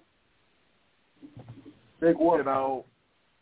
Hasn't been good in 2 or 3 years. At some point, you have to be like, well, okay, maybe I actually do have to do something because otherwise I could actually potentially lose actual support. He's trying to save face. And by the way, I think it's just it's a image hire. It's not a real hire where it's just glossing over the fact that he doesn't want to spend money. I mean, what? Right. So Theo was the orchestrator, the captain of the ship when it came to spending money and making good deals, and now he's brought back in some weird, different role I've hardly ever heard of. It just doesn't smell right to me. He's not going to come back and spend money. I mean, you look at what other teams in the AL East are doing. You have a guy in Justin Turner who wanted to re-sign with Boston. He goes and signs with Toronto, and the reason he gave was, well, Boston, I wanted to stay in Boston, but negotiations never got off the ground level. I mean, that's literally how sad of an organization this is right now.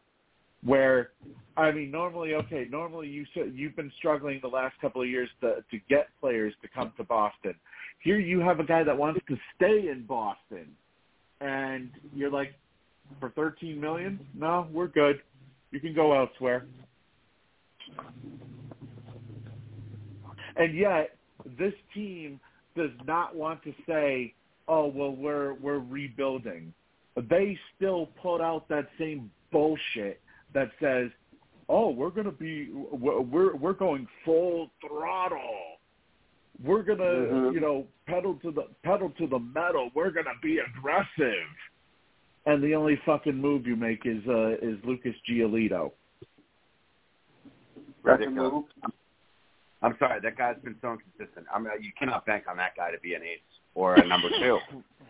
He's been so erratic. I mean, come on. That's not a huge signing to me. Yeah, don't be a dickhead. I mean, it's not. I mean, stop spitting in the faces of your fans and just say that we are entering a rebuild. Yeah. Stop spitting in the face of your fans. We're not stupid. Well, I'm watching. That's easy. That's easy to say, but are we stupid or not? If we still go and pay Henry the money he keeps jacking up every year, are we stupid or not? I know you guys aren't. Most of the fan base might be. A lot of people still pay that money. They want that Devers jersey. They want that. They want that autograph. They're going to drive 4 hours from Maine and still pay through the nose for this stuff. Mm-hmm. They'll just blink. They won't even blink. They'll just keep. People are still going to buy tickets and concessions. How many times do you have to finish in last place and then in the off season not do anything to improve your team, and fans will still keep going and spending the money that you keep jacking up every year, raising prices?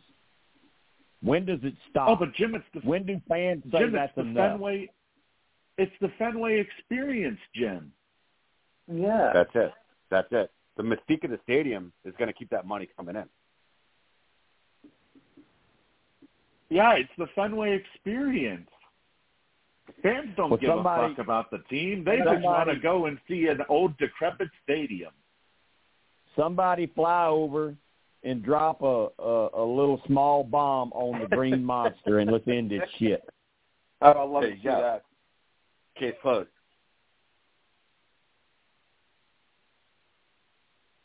It's very hard for me. It's very. I mean, I love the players, but it's hard to support the team because of ownership. I can only imagine, man. I feel you guys, man. Leave it up. And again, major market. I've never really seen this. You could look at basketball, football. I've never seen it on any pro sports landscape like this. He's literally hijacking the team. They have tons of money, and he's just not spending. I have not seen this. You can talk about Oakland or Milwaukee or any of these other teams, but to do this in Boston, one of maybe the heart of America, right there on the Northeast, man. It's like that's a baseball cash cow. Yankees, obviously, Fenway Park is such a destination. Maybe he just doesn't want to spend. It's a really Instead it's pathetic. Instead, he wants to spend money on golf, and he's deciding, we're going to spend we're also going to spend money, and we're going to build apartment buildings around Fenway, so that people will pay to live. Basically, I guess they're going to call it Fenway Commons or something. Giolito's family. Sure. So it's fucking pathetic at this point. So ridiculous. He's ski mask. He's robbing those fans. He's robbing the fans. But I still look at this. I still look at this trade that Baltimore made to get Corbin Burns, and it's like, you mean to tell me that with the prospect pool that you have, I mean, granted Baltimore has a pretty deep pool too, but with the prospect pool that you have. Baltimore gave up nothing. You mean to tell me that you couldn't beat that? They give Joey Ortiz like a utility man, like top 20 for them prospect. Maybe better otherwise, but like a 260 hitter, small guy, nice glove, and then DL Hall, a reliever. For Corbin Burns, a certified ace. Yeah, Baltimore's going all in, but yeah, I mean, that's the Milwaukee small market where it's like that's the way John Henry's treating his Red Sox, where they should be making moves like Baltimore.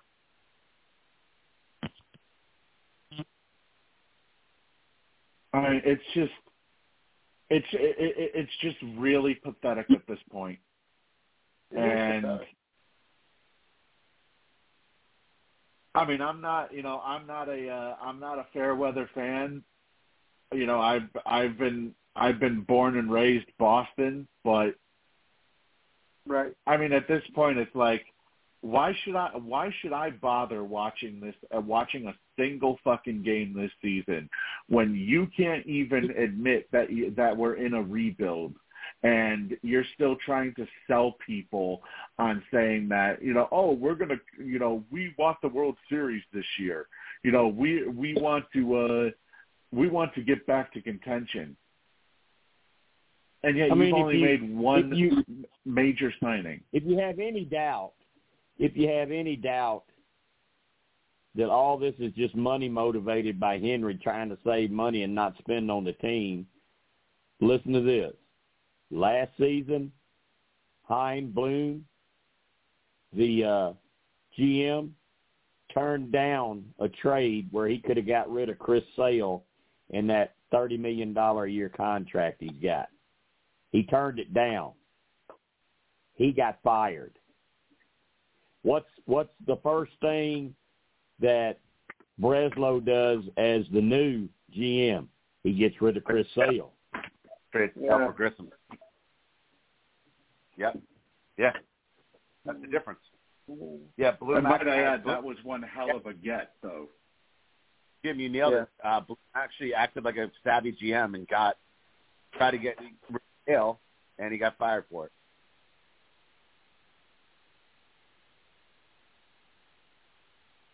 Might I add, though, that was one hell of a get for them to be able to get Grissom for a guy like Sale who hasn't been able to stay off of the injured list.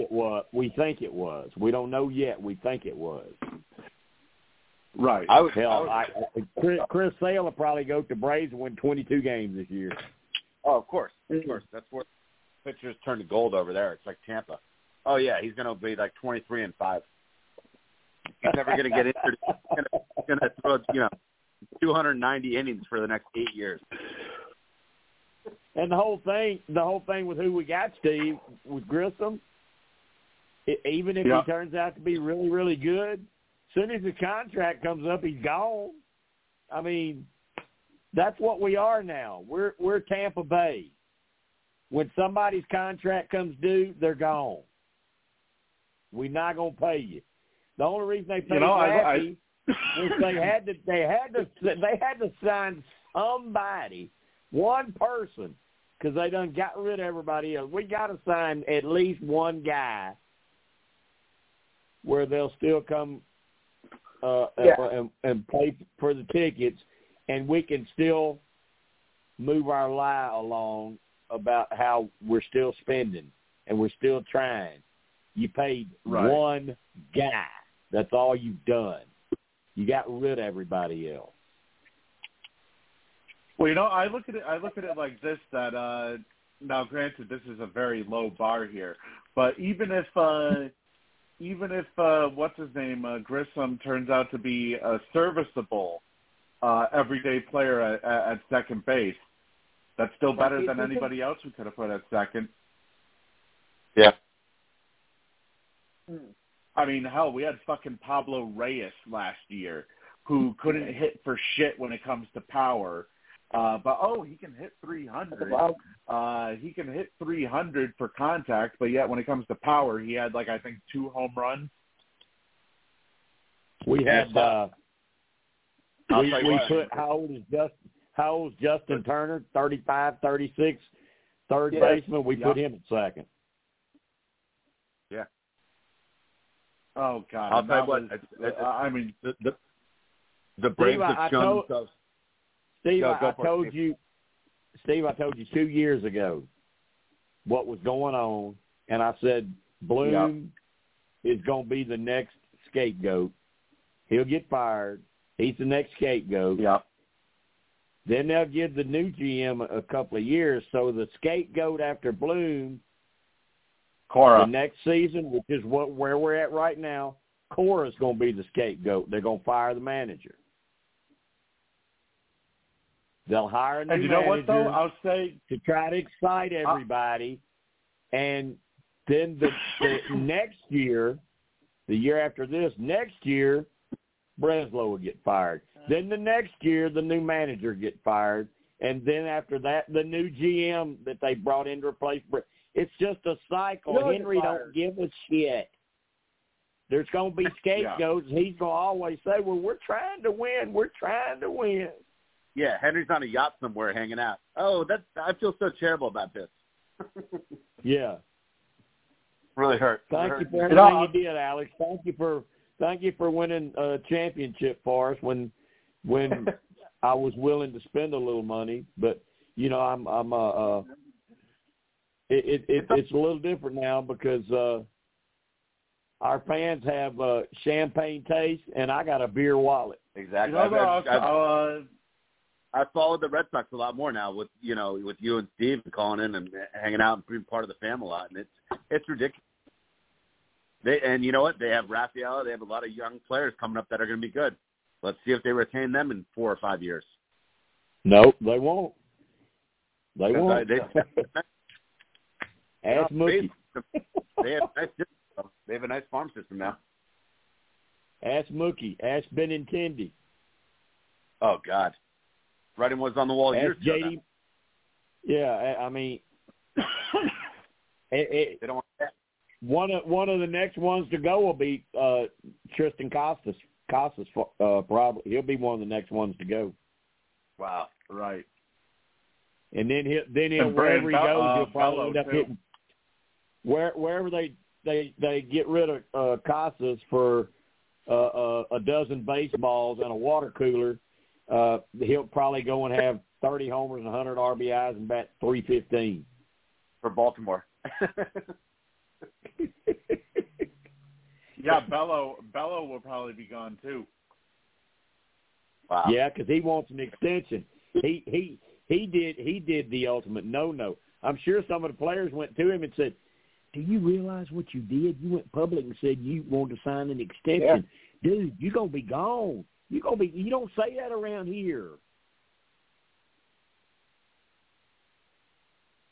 Yeah, it's very disappointing with with how they're handling this once proud organization, to where now they're basically being looked at as a laughingstock at this point. And it used to be where the top 2 teams in Boston were the Patriots and the Red Sox, and now all of a sudden they're the bottom 2 teams. Yeah.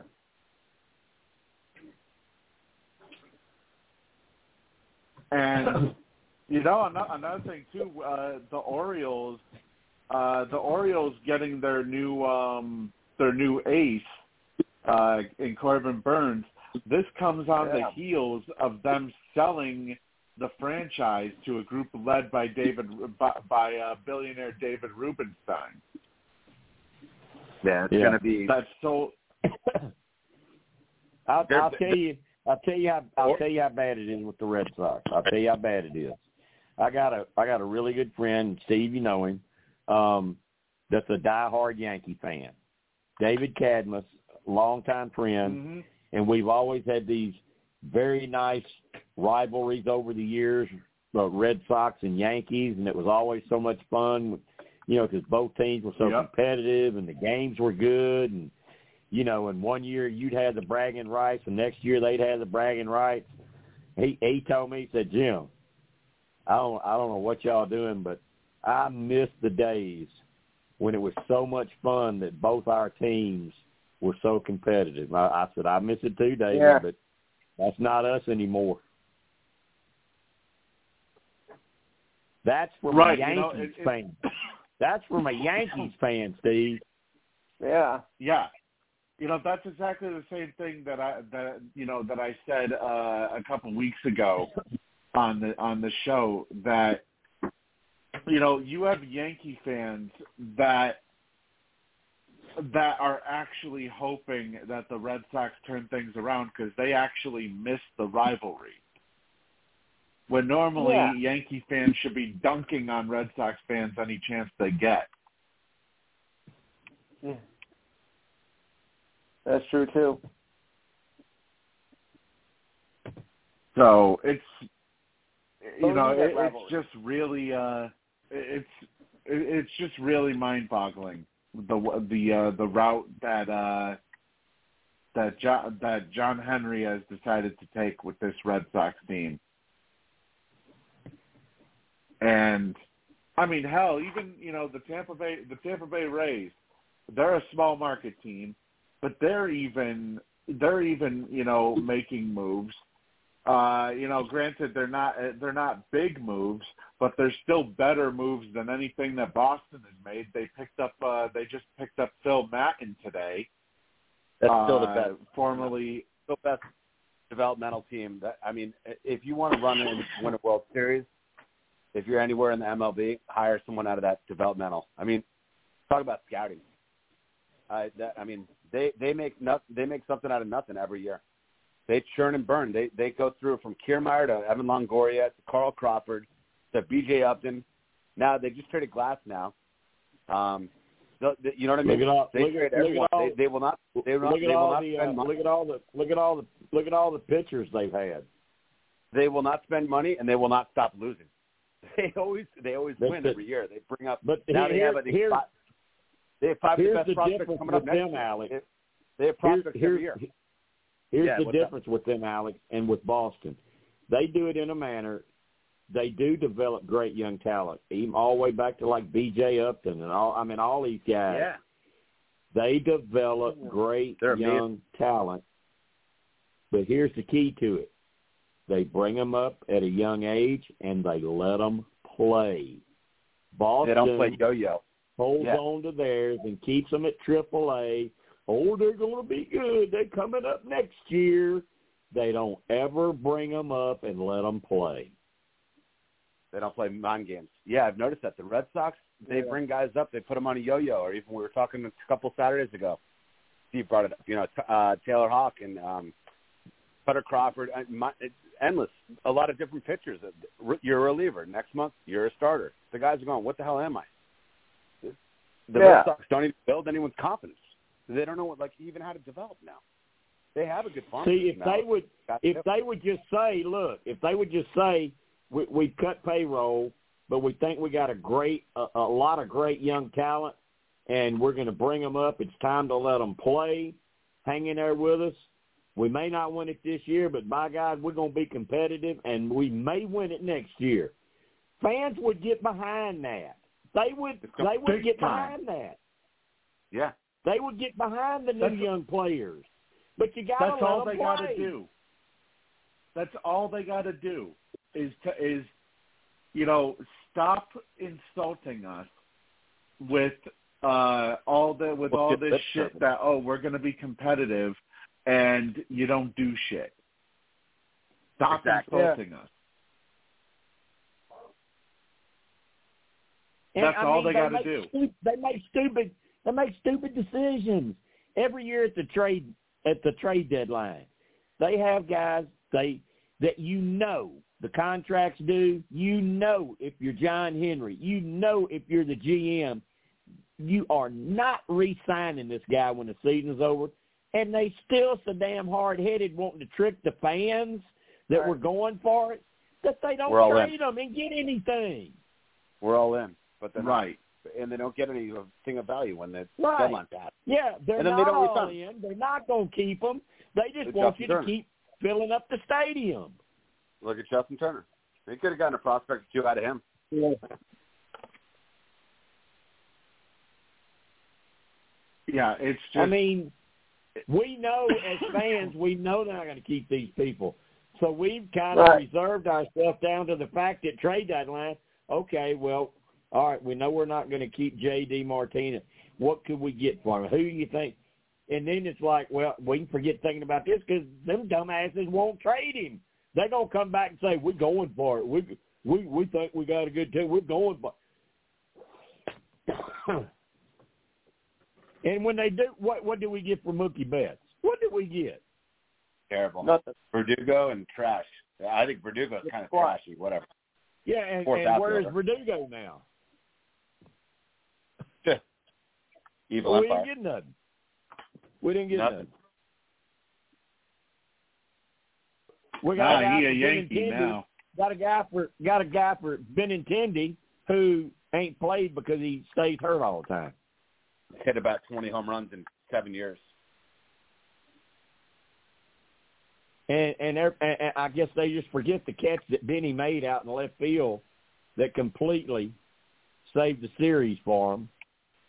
It's like they don't appreciate anything. They don't, I mean, you know, just we want, you know, we're gonna sell tickets, we're gonna sell memorabilia, we're gonna sell concessions. Like Steve said, we're gonna sell the Fenway Park experience. We don't care about y'all. No, we don't. Much. Yeah. Yeah, and so he's so evil and hard headed. He won't just sell the team. If you don't want nothing to do around them, get rid of them. But the thing is, he's still making buttloads of money because the fans still keep going and pay. I mean, that's He lowers his costs. Fenway's going to be He a lowers cash his cow. costs and raises income. And bottom line, I mean, the only way it's going to stop is if the fans just stop paying it. Exactly. Right. I mean, Jim, I heard one of your... You could only imagine, though. Let's look at like the Bronx in Yankee Stadium. It's never going to be half full. If they suddenly turn off the bank accounts there and close their wallets and said, we're not trading for Juan Soto, we're not re-signing Garrett Cole. If they started pulling this bullshit that Boston's been doing for half a decade, I don't know. Yankee Stadium's still going to get filled up. They could do the same thing. They could still make money. The thing with the Yankees is they make so much money off the TV contract they got. Yeah. Oh, yeah. They could do the same thing. They could do the same thing right now and still make money. They could. Oh, yeah. Jim, I forgot to add, too. John Henry also owns the Red Sox television station, NESN, and he also owns the Boston Globe. I didn't know he owns the Globe. I forgot to mention that, too. So he was responsible for Don Orsillo being fired as the Red Sox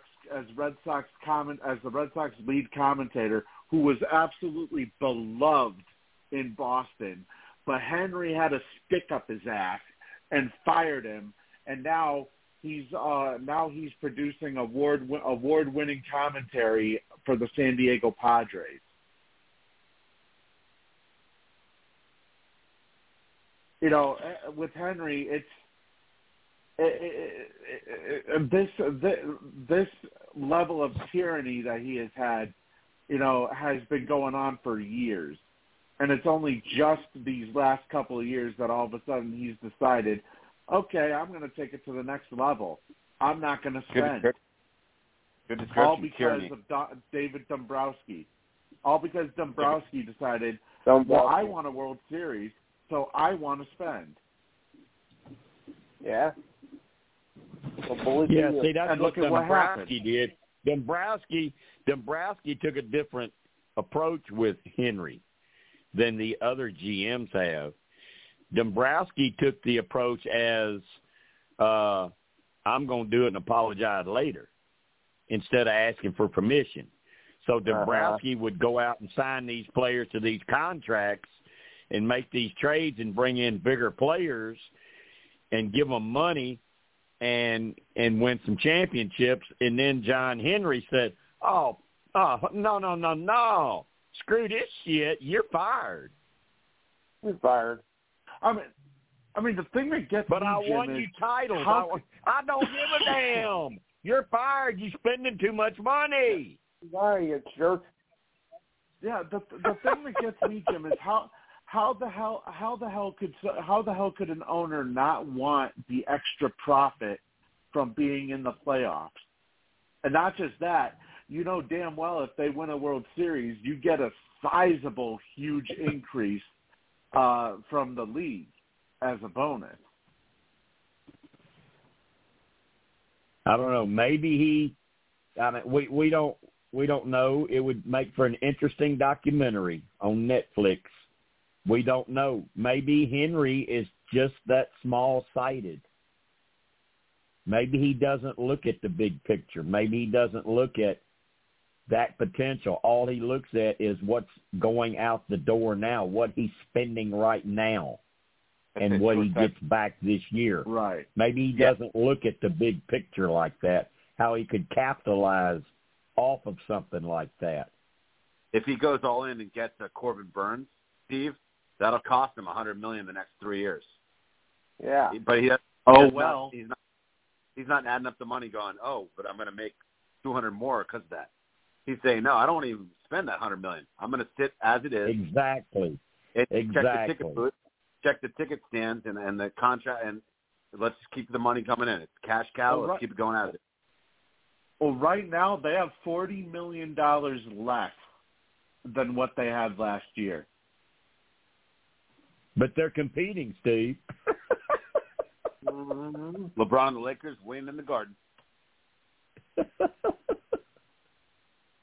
$40 million less than what they had last year, and yet they want to try and sell us on competing. If you're competing, you would sign Jordan Montgomery right now. Easily. If you were competing, you would sign Blake Snell right now. They're not. They're giving lip service. You got to know. But I guess the more naive, I don't judge anyone, but like the people who don't know as much as you guys, they're falling for it. They're getting conned. Yeah. The people showing up, spending $400 to drive 3 hours to go see with their 2 daughters on a weekend, they're the ones getting conned because the Red Sox are not putting together products that the fans deserve.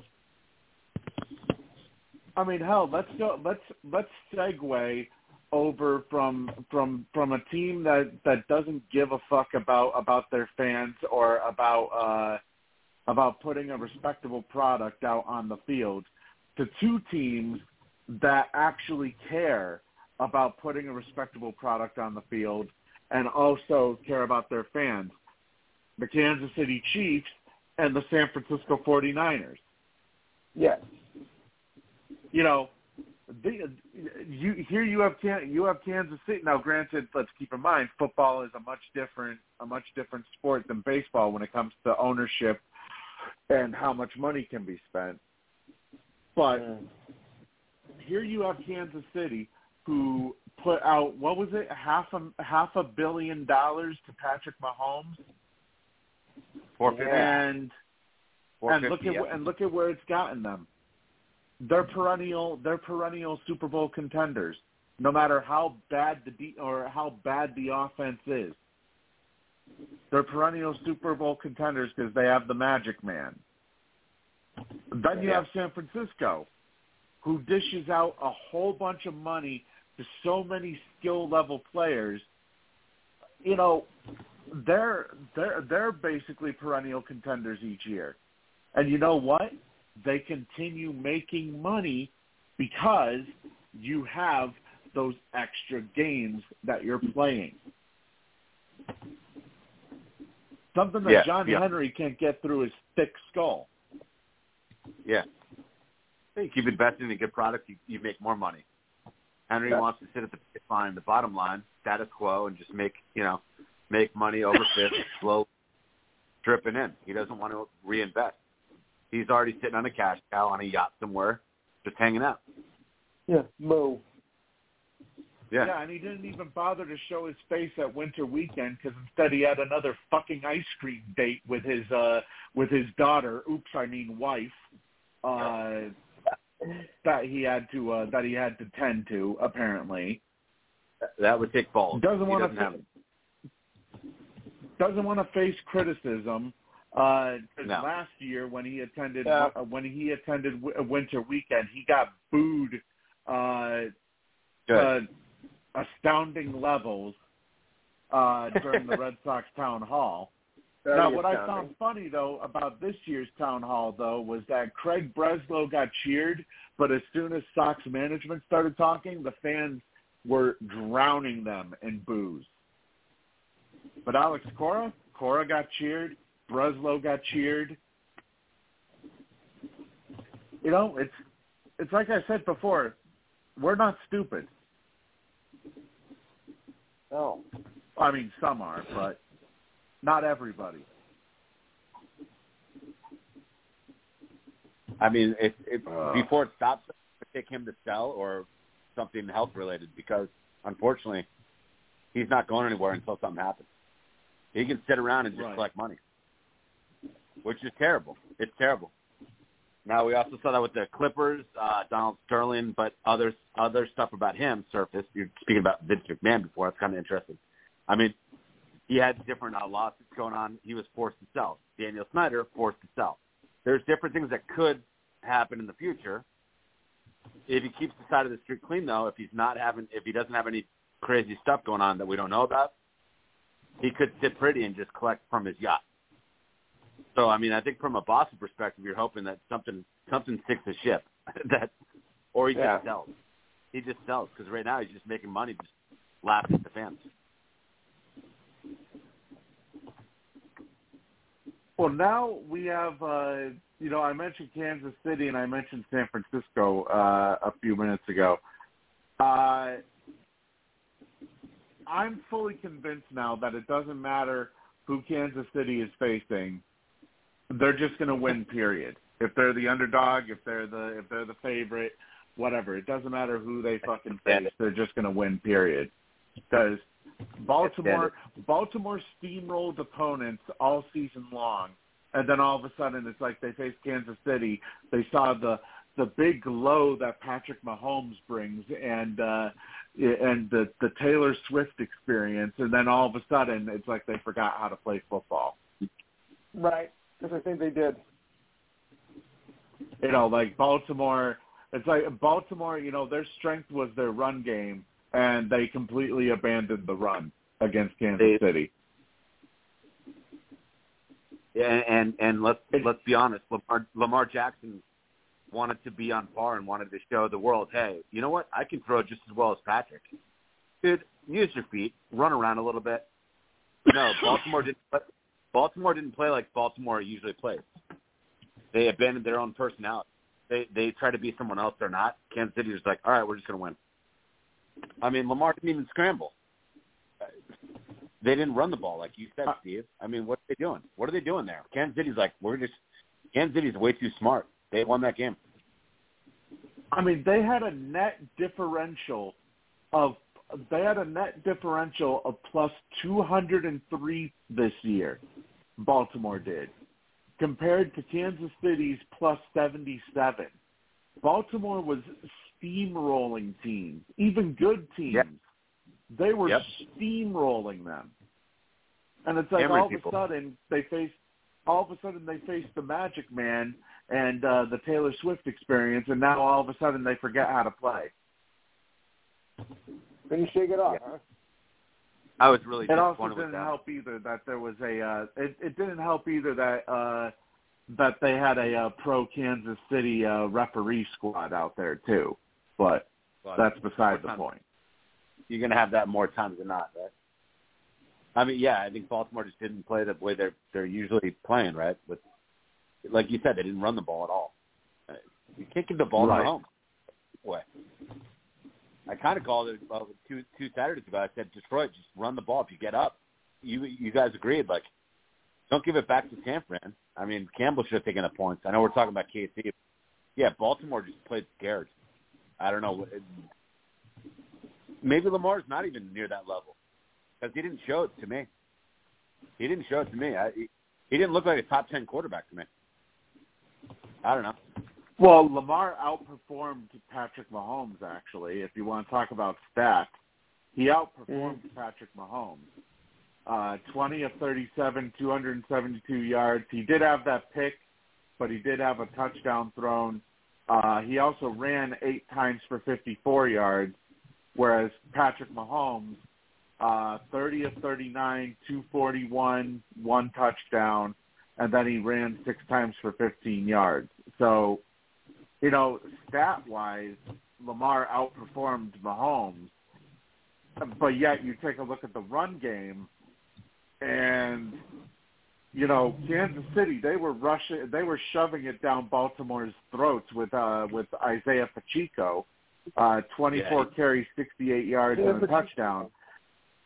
And yet, apart from, you take away Lamar Jackson and any of the other running backs, you only had 8 carries between the three of them.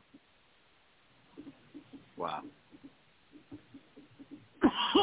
For like 27 yards. Jim, are you still with us? Yeah, I'm here. Jim, what do you think, Jim, about maybe I misspoke. I mean, what do you think about Lamar? Yeah. I know it's different. I didn't think Lamar looked good or acted good. I didn't think Lamar was impressive at all. I think it's just my opinion.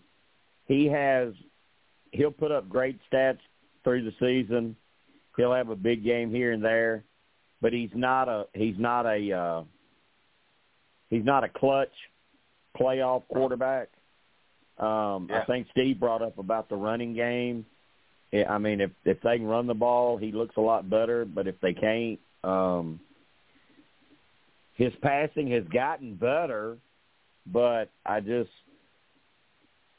don't think he's a guy that's going to lead you to championships. Now he's gonna put stats up. He's gonna sell tickets. He's going to a lot of regular season games and get in the playoffs. But I don't know that he's a guy that's going to win Super Bowls. I just thought he just didn't do that well. I still think at the end of his career, when everything's said and done, I think he'll get one. I'm not an anti. I don't know if he will. I'm not an anti-Lamar guy. I just wasn't impressed. I think he was sitting in the pocket trying to prove like he could play like Mahomes. When the whole year, you know, like Steve, you said they were running him more. But, I mean, he should be looking to run more. He was sitting in the pocket all day. I know he got 54 yards. Hell, if I'm trying to beat Mahomes, if I'm Lamar, I'll run for 100 yards and get to the Super Bowl. He wanted to sit in the pocket. You know, one of the things that I found so impressive, though, this is one of the first games that I can remember, at least, where a quarterback actually caught their own pass, like Lamar did, with the ball going off of a defender's helmet, and Lamar ends up catching it and running for 13 yards afterwards. I don't think I've ever seen a quarterback actually do that, or if I have, I can't remember. The thing that struck me the most, though, is you take a look at a couple of his receivers. Nelson Aguilar, besides that 39-yard catch, he had nothing else after that. You know, Odell Beckham Jr., you know, a former Super Bowl champion with the LA Rams, only had 3 catches for 22 yards. And Zay Flowers, you know, the rookie, had an amazing game, but he had 2 crucial penalties that you just can't make in the fourth quarter. Crucial. You know, like the unnecessary, I think was it one of them was taunting, and I think the other one was like unnecessary roughness or something. And it's like, especially after he had such a huge play, it's like you can't be doing that when you're in such a clutch situation. That ultimately is what I believe screwed Baltimore over, is the fact that, you know, they had momentum going, and then all of a sudden those 2 back-to-back penalties by Flowers, and all that momentum is immediately sucked out. Yo, that Flowers TD, when they got all the way down to the 10, he got up, taunted the guy, hovered over his face mask, then spun the ball next to him, pushed him down. I mean, are you kidding me? This is on 15 minutes away from a Super Bowl champion, and he's doing this. I mean, you're begging for this.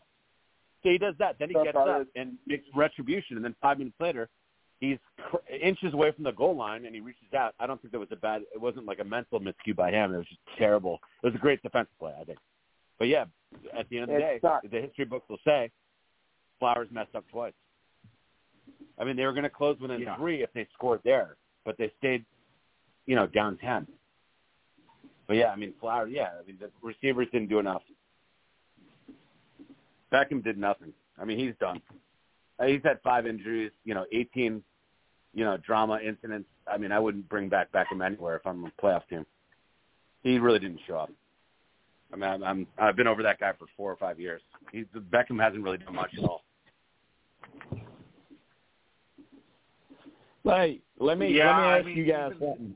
Let me ask you guys something because I'm not on here that often, but I know all of you were involved. Lou, Alex, Steve, what y'all think about our gridiron game this season where you were picking football games and you had the game lock, you had games gamble, you had games gift. What'd you think about all that stuff? I thought it was awesome. I wish I would have done better. Oh yeah, Lou, I think you beat Steve though, didn't you? Yeah, I think so. Let me double check. Actually, no, actually, I'm not Lou. Don't get me wrong, Lou. I'm not trying to say that's a lot to brag about, but if you can at least beat the host, that's pretty good. Yes. Jim, I am 1 point. I am 1 point ahead of Lou and Alex, depending on what happens with the Super Bowl. Y'all got a dog fight going into the Super Bowl. Well, oh yeah. Well, I mean, Jim, I think it's been awesome. I think it's been awesome. I love the community. It's just good, man. It's good. It's a great site. Yeah, it's fun. It's a lot of fun. Every time you call, it's always fun to get you on the Alex, show, the next thing coming up that's a whole lot of fun that people really get into because there's like daily, hourly updates and stuff is March Madness when we pick the tournament. Oh yeah. Yeah, it's a lot of fun. A lot of fun. Because you may be bragging one day and the next day you may be hiding. or in my case, you just hide.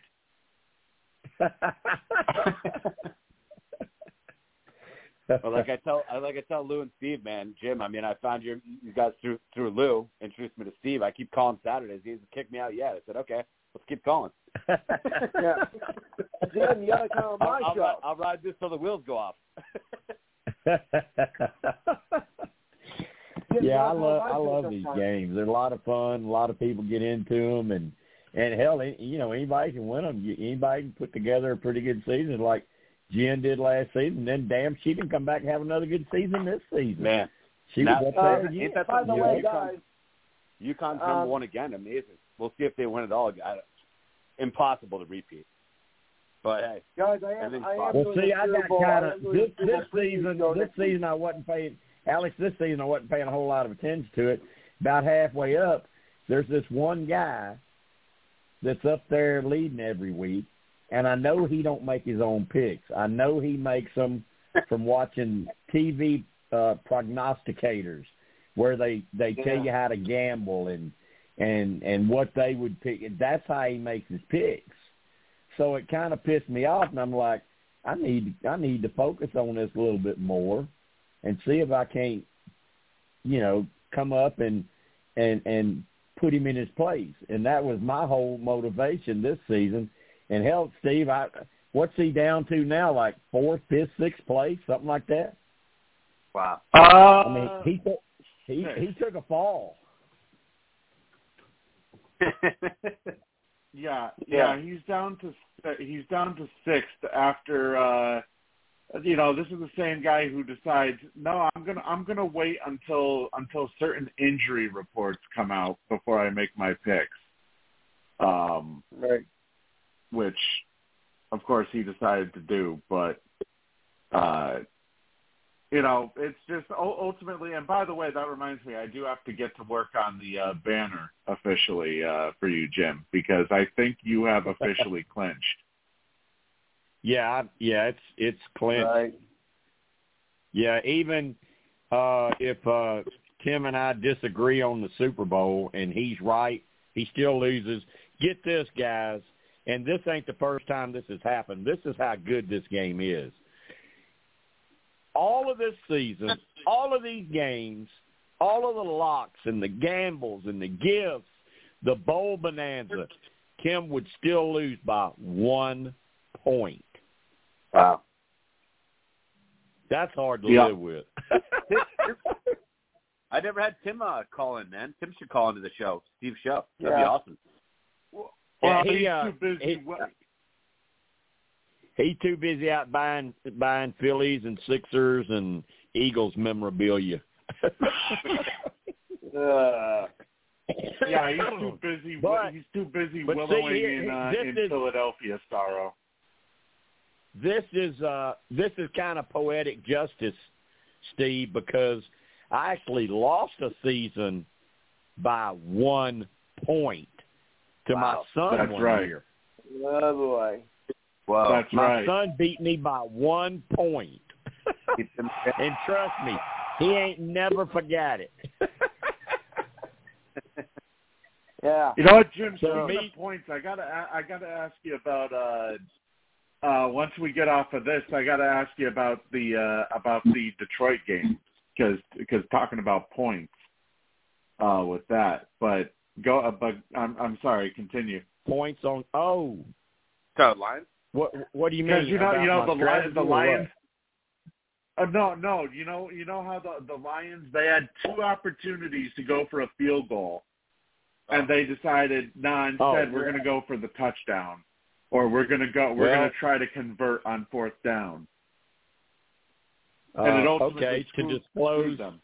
To disclose full confidentiality, those games happened in the middle of a 4-day period where we had to do without Wi-Fi, phones, or anything because everything was down here. I did not see those games. That's right. That's right. I forgot about that. Shit. Yeah. So I didn't see them. I mean, I just know how I made my picks. Tim came to me, and he's a point or 2 behind, and he's trying to hear what I'm going to say so he can figure out how to make his picks, probably just to pick against whatever I say so he might could get points and win. So I you always have a good appreciation for coaches. I mean, it starts at the top. Yeah, and I'm a huge believer. It starts any Super Bowl, any conference championship, any Stanley Cup winning team, it's going to have a great coach, right? I don't know, Steve, where you were going with it, but I mean, Campbell, Detroit got to how far they did because the guy was so ballsy. Every 4th and 2, every 4th and 3, he was like Doug Peterson, but actually looked tough. He was a bigger, better Doug Peterson. I love Dan Campbell. Guy. But I love Dan Campbell. But I love Dan Campbell, but you can't underestimate Kyle Shanahan. Yeah, it's true. But and same with Kansas City. Same with Kansas City with Andy Reid. I remember telling Kim a couple of weeks ago, I said, there's no way Kansas City's going to go through all of this and get to the Super Bowl. There ain't no way they're going to go on the road and beat Buffalo and then turn around and go on the road again and beat Baltimore. They're not going to do that. But damn if they didn't do it. Well, that's because they had the Magic Man, Jim. They have a Magic Man, and they seem, maybe it's just me, but they seem to get a lot of calls. Well, yeah, they really they had it's like I said, they had a pro Kansas City, and now granted, maybe this is just me being bitter because I hate Kansas City, but they had a referee crew who statistically this season or the last couple of seasons, I should say, not just this season, were more in favor of Kansas City than they were in favor of Baltimore. Yeah, I saw in that games too. that they had done. But still, that doesn't. If you're a rookie like Zay Flowers, you don't make the same mistakes that he made to, basically screw the Ravens out of potentially tying the game, if not maybe having a chance to win the game. Yeah, I mean, I'm a random fan, right? Look at my perspective. Right. I also bet the Ravens. No, actually, sorry, man. I bet the Chiefs. But no, I'm looking at the game. When you make a play like that, good, God bless you, great play, and then he gets up and spins the ball, shoves the defender down, taunts him. I mean, come on, you got to be. Are you stupid? So it's not like the refs weren't working in their favor for key plays during the Kansas City game. Baltimore shot them. Baltimore didn't play well. I don't think it was a ref thing. I mean, the Ravens did not do themselves any favors with or without the refs. Right. But still, it doesn't help that things weren't, things were already against them to begin with. Yeah. Yeah. I would go out on a limb and say, not much of a limb. I said it 2 weeks ago, Steve. I mean, did I think Kansas City was the best team? Right now I think they're going to win the Super Bowl. No, I do not. There's certain factors. Reffing, Andy Reid, Mahomes. You put that together, then you throw a little Taylor Swift. The NFL would love to make money and have Taylor Swift as part of the Super Bowl. That was big too. You can't tell me that's wrong. I mean, that's true. The NFL is going to be a lot richer with Taylor Swift during the Super Bowl. So they've already put out numbers as to how much. They've already put out numbers as to how much her being at games and her being able to promote her and other fans that she's brought in. Some of her fans that don't even know what football is, now they're watching. It was like $300-something million she's generated for the NFL. Unbelievable. And you don't think they want that to go to continue into the Super Bowl? Of course. I'm sure they wanted Detroit to win so they could have used Eminem. I was thinking that way. Damn, look at my betting record. I'm definitely no Nostradamus, but I know that much. I know enough that if it was a close game, I knew Kansas City was somehow going to win because the betting guy. I mean, the NFL wants them in there. I mean, Taylor Swift, the cash.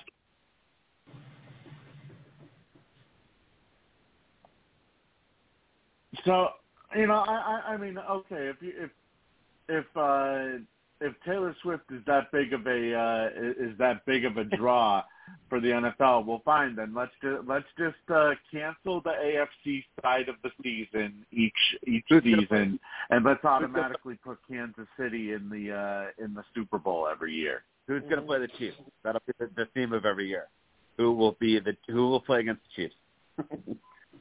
I'm bitter. I'm bitter from last year. But the Eagles should have had him.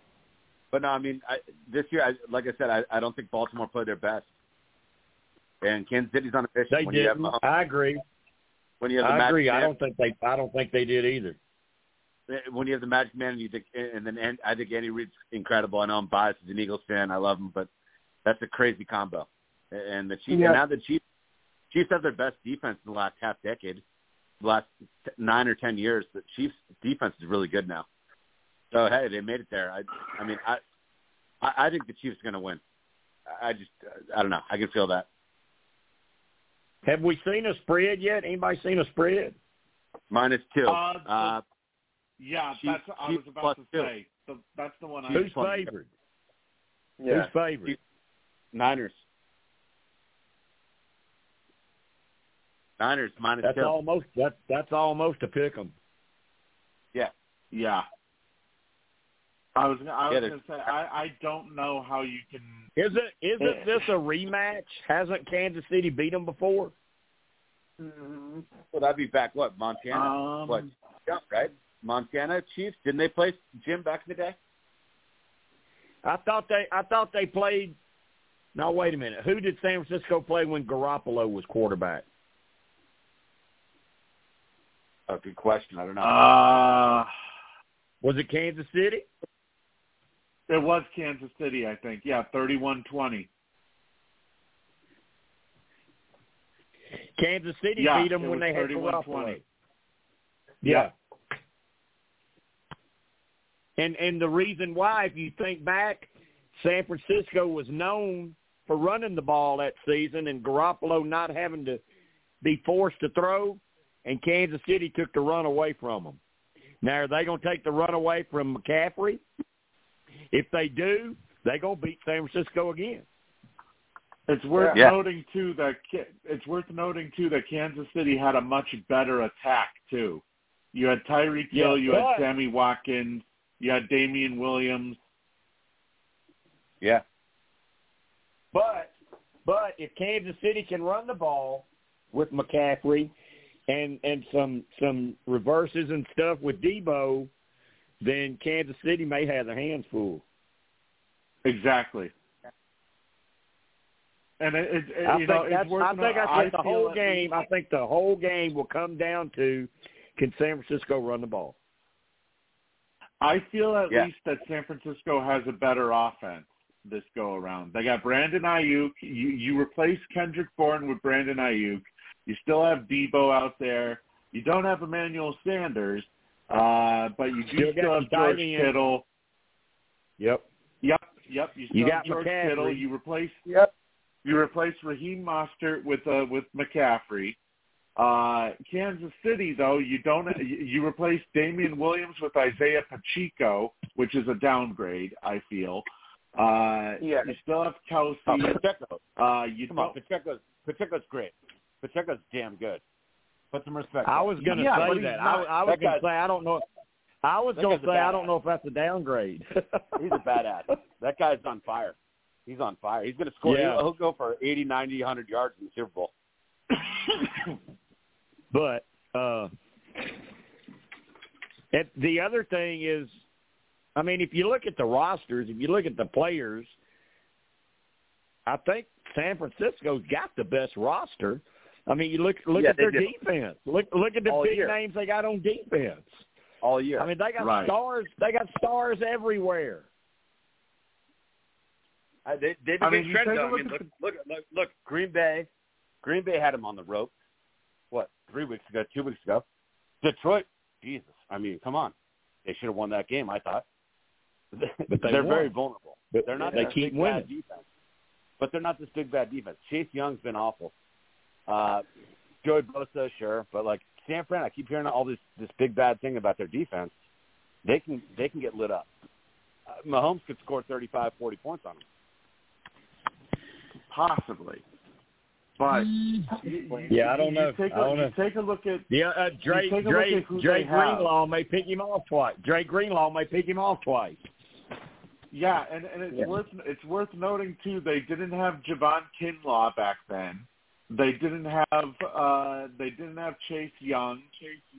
They didn't have Javon Hargrave. So there's this San Francisco defense ain't the same defense that it was that got lit up that got 31 points put up on them. And I can tell you a difference between Detroit and Kansas City. Yeah. Detroit's offensive line is better than Kansas City's. Much better. Detroit's got a great line. And it's their top three lines. It's worth Eagles, Detroit, Cowboys maybe. Detroit's got a great line. It's also worth noting, too, that Kansas City doesn't have the Honey Badger to save them this year. They don't have Tyrann Mathieu, who was a huge part of their defense in that Super Bowl. Yeah. Man, that's painful. San Fran talks so much crap about being so much better than everyone. I don't know. Who are you guys pick? I mean, I think the Chiefs are going to win that. I don't know yet. I hadn't thought about it enough. Just first instincts is I don't think Kansas City can. I think it's Cinderella time. I think it's about to strike midnight on them. I think San Francisco will win because they've just got better players. Yeah. But it scares me that it always seems like Kansas City gets every crucial call. They really do get a lot of calls. They really do. They're really at the 12th man wearing stripes every day. When it comes to Kansas City, they always have the rest. I mean, I look at it like this. far as quarterback goes, quarterback obviously is Kansas City. Running back, I would give the edge to San Francisco just slightly with McCaffrey. Wide receivers, I would probably say San Francisco because, this wide receiver core, even though they got back Mecole Hardman hasn't really done much this year. Sky Moore and, Rashee Rice, if anything, has probably been their top receiver Marquez Valdez-Scantling, actually. This is the worst. This is the worst. I'm sorry, but this is the worst receiving core of any Super Bowl Kansas City team. I agree. I'll say this about the Niners. If Kyle Shanahan's smart and their defensive coordinator is smart, they'll go dig up old tapes of the Patriots defense under Belichick playing Mahomes and how you should defend the Kansas City offense. Double team Kelsey. I don't give a crap what else you do. Take Kelsey out of the game and you'll win. It looks like Jerick McKinnon has been activated for Kansas City, so he is likely to possibly play in the Super Bowl. They may be without Joe Thuney though, with a torn pectoral. They were just fine last week. That's a big loss, but it's not going to end their Super Bowl. I like what Jim said. But game plan against Kelsey, that's their guy. Point blank. Obviously, Mahomes. Yeah. You can't. It used to be Tyreek Hill. It used to be Tyreek Hill, and if you watch any of the old NFL films, where the Patriots played Kansas City and the New England would double team Tyreek Hill, and they had players mic'd up like the McCourty twins and stuff. You would hear them talking to Tyreek Hill saying, "Not today." And Tyreek Hill would say, "Y'all taking me out." It's obvious what New England was doing. They were going to take out the biggest threat and make you beat them some other way. And that's what San Francisco needs to do now. Who does Mahomes always look for? He always looks for Kelsey when he needs something.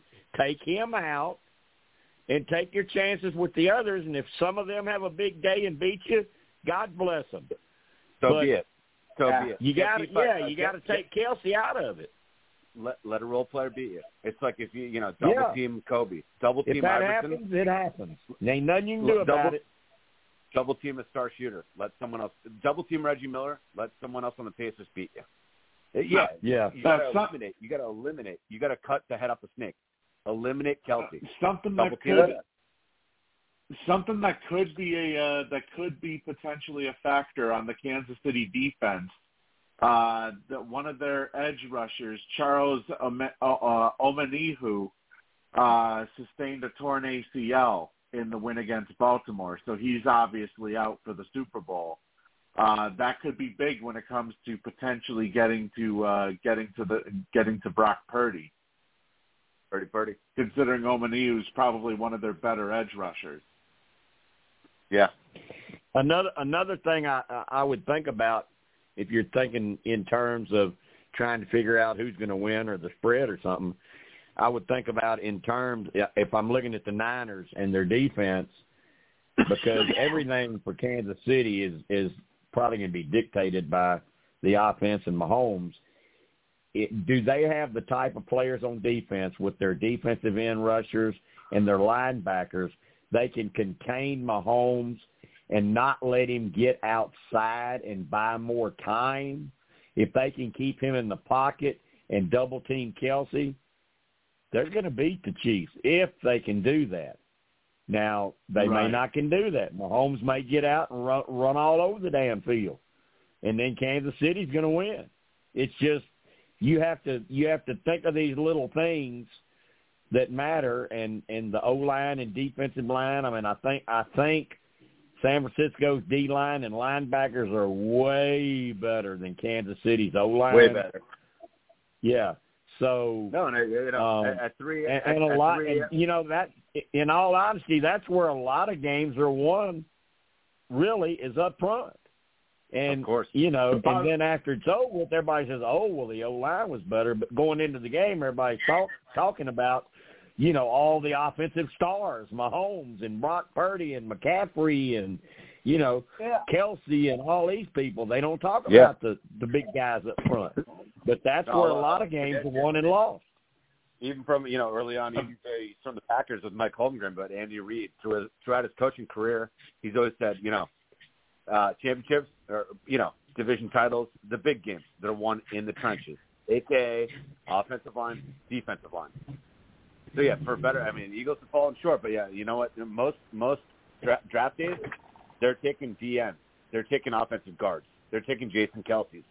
They're taking Brandon Graham. Yeah. Big people. And I was going to say that about the Eagles. I was going to say that about the Eagles. Right now, all you're hearing about is Jalen Hurts, A.J. Brown, but it starts up front with that O-line. Yeah. But, I think of which, San Fran has a shot because they have a great D-line. You can have all the skill possession people in the world, but big people beat little people, especially in the NFL. Yes, they do. If speaking of which, Jim, there is a rumor, by the way. You talk about having a good offensive line, Jim. They're I hate to get off the Super Bowl here for a second, but I heard a rumor that the Patriots may be going with Joe Alt as the number 3 pick. Third if pick. Elliott Wolf is in charge. And John Henry. God. But they're not gonna extend Mac Jones. So you're not gonna keep your quarterback, and you're not gonna draft a quarterback. No, they'll probably take Bo Nix with the second round pick. No, Bo will get drafted late in the first, and it will be a bust. It will be a bust. He's not going to be any good, but somebody's going to draft him late in the first. Already 35. He had 19 years in college. I would look at it like this: if they're gonna end up wasting every Patriot fan's time and take a lineman, then trade out of the number 3 pick. You got to be kidding me. Quarterback. Trade out of the number 3 pick. If you're gonna waste all of your fans' time and take a lineman, then trade down to number 5 or trade down to number 6, or trade your number 3 or trade your number 3 pick to the Bears for Justin Fields and let them have the first pick and the 3rd pick. Let them draft Caleb Williams, and then they have the 3rd pick too. Yeah. And you at least have Justin Fields. I had seen a mock. Yeah, I had seen a mock draft or a mock trade that had Justin Fields, the number 9, and I forget what other pick it was in the future, going to New England for the number 3 pick. Yeah, but it's hard. I mean, I've seen so many damn mock drafts, I don't even click the links no more to read them. Yeah, I don't go with that mock draft stuff anyway. It's like I could go put one out and put a link on Twitter or something. Now everybody's going to click and see my mock draft. Like, who the hell am I? Well, no, this wasn't a mock draft. This wasn't a mock draft. This was a trade scenario that was brought up by one of the NFL. From who? Was it from Mel Kiper? No, I forget which NFL media guy was, but it was one of the big media guys. It's just somebody that's got a bigger title than the people on this podcast. It sounds like because all it is his opinion. That's all it is. And unless it comes from somebody like Kiper or what's the other guy's name? McShay? McShay, yeah. or somebody that's way up there at CBS or somewhere, I don't pay attention to it. Don't pay attention to it because most of them are homers. Most of them are homers. They're trying to they've got their favorite team, and they're trying to do a mock draft where their favorite team looks really, really good. Also, no different than you, me, or Steve, or Jim, or Lou. I mean, seriously, right. Some of these exactly. We could do a mock. We could have done a mock draft tonight and done just as good. Yeah, sure. I always prep for my fantasy baseball draft from Yahoo, and it's like some people are like, "Oh my God, I should take my." I said, "You're reading notes. The person writing for Yahoo or CBS most times is an intern who's like 19 years old. I'll take my 2 cents over there. I'll take my 2 cents over there." But I just, I read something today that said Elliot Wolf, who's a former executive for the Green Bay Packers, who is now seemingly running things for the Patriots. It sounds like, because the offensive coach that they hired was formerly with Green Bay, and now it sounds like they're trying to hire Ben Yabba Dabba McAdoo to be an offensive assistant who was also with Green Bay. It seems like Ben.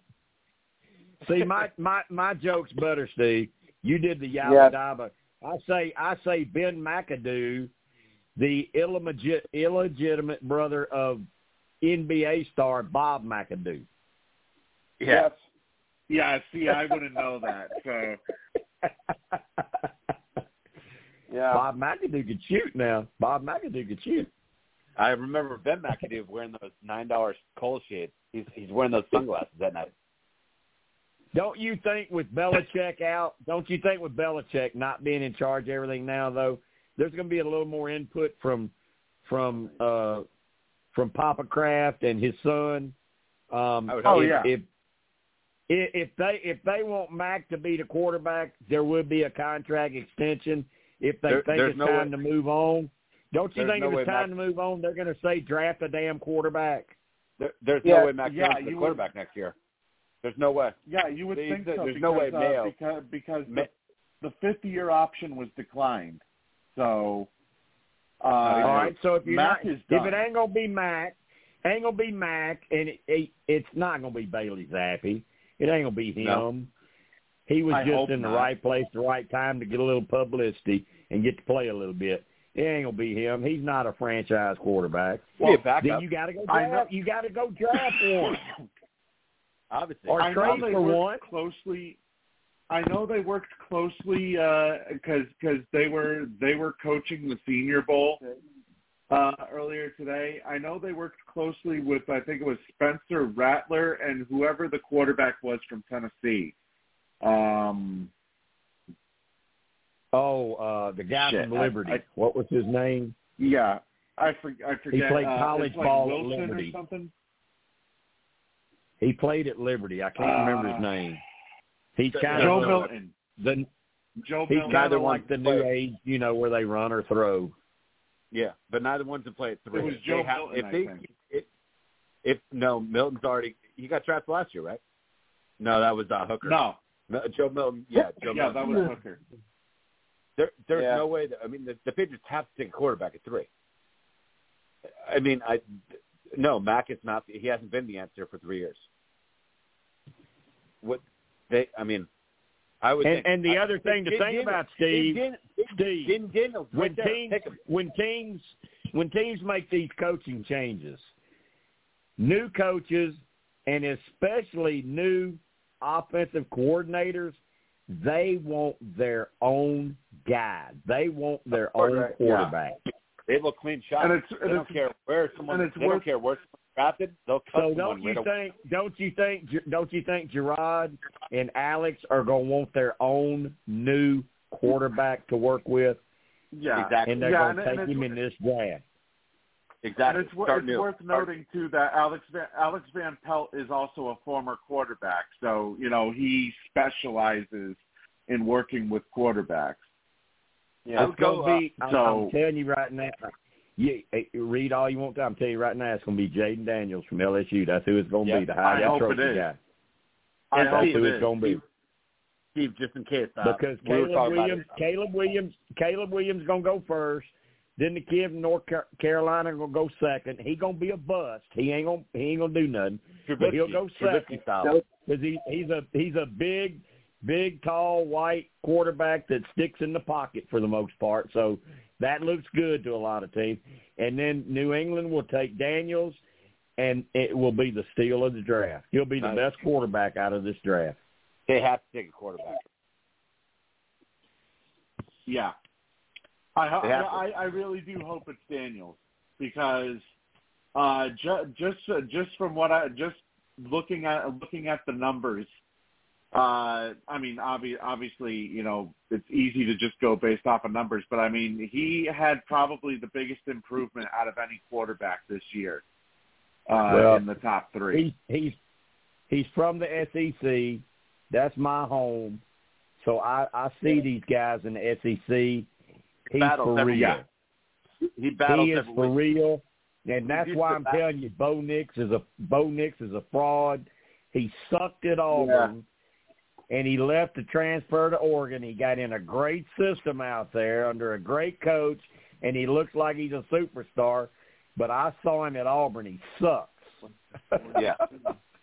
No, seriously. But Jaden Daniels is for real. SEC every week's a battle. Those guys are war. They're battle tested. He's ready to go in primetime right away. Plug and play him.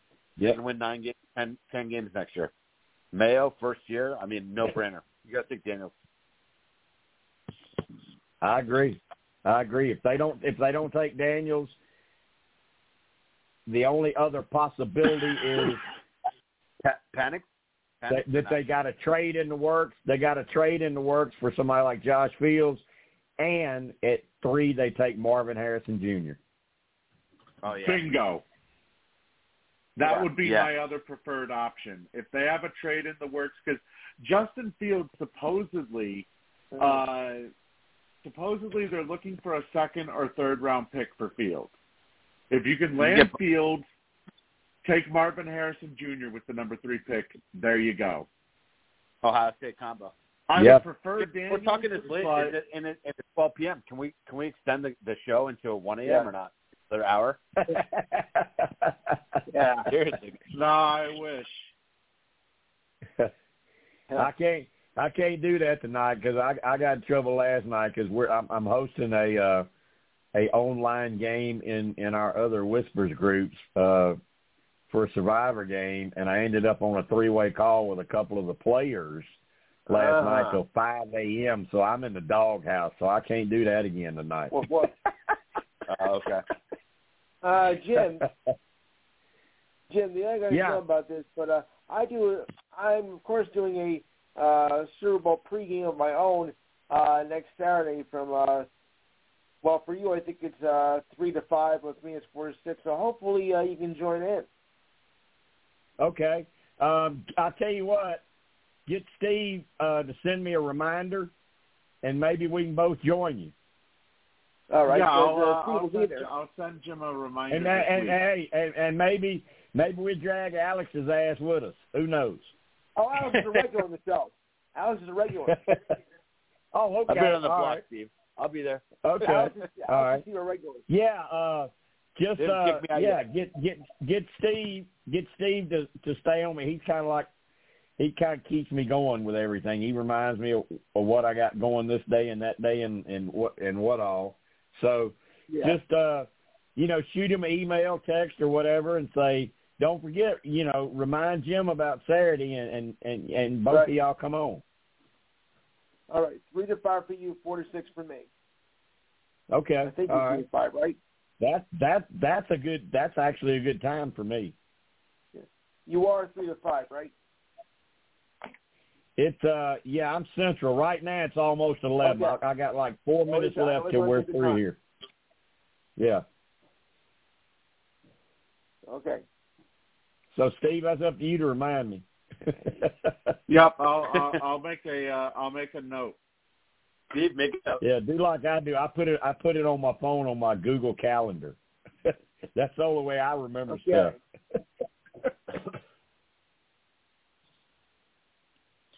But we're down to about 3 minutes, guys. So it's been a great show tonight. I had fun hanging out with you.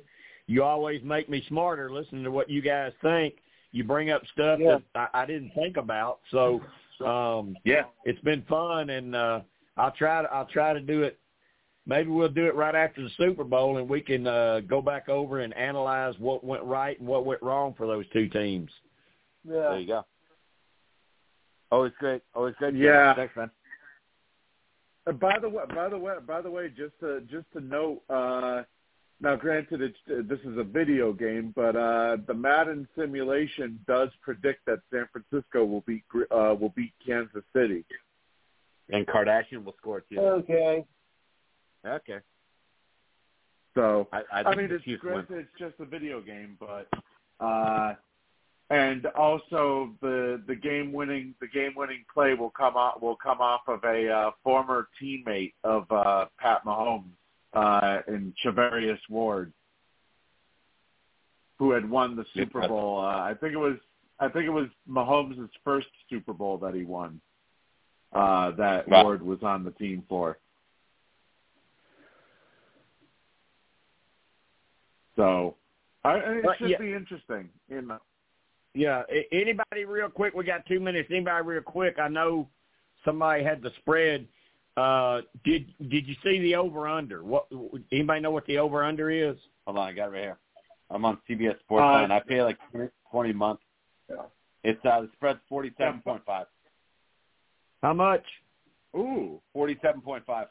47.5. So over 48, under 48. My first thought is it's going over that. And the spread is now 2.5 for San Francisco as well. Okay, so money is going on San Francisco. Yeah. Yep, that's what it looks like. Money line is -127. Okay. I think I'd go over on the points. I still don't know what I'd do on the spread yet, but I think I'd go over on the points. Yeah. And as far as the matchup for ESPN is predicting 60 to 40% for San Francisco. Yeah, let them try to beat Mahomes and Reeves. That's the number that talks. That's the number that talks.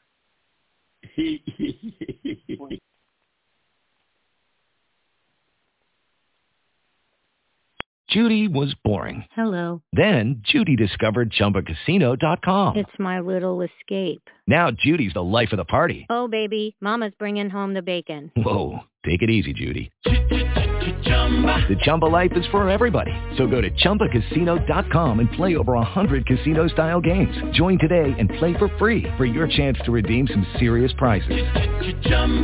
ChumbaCasino.com. No purchase necessary. Void where prohibited by law. 18+ terms and conditions apply. See website for details.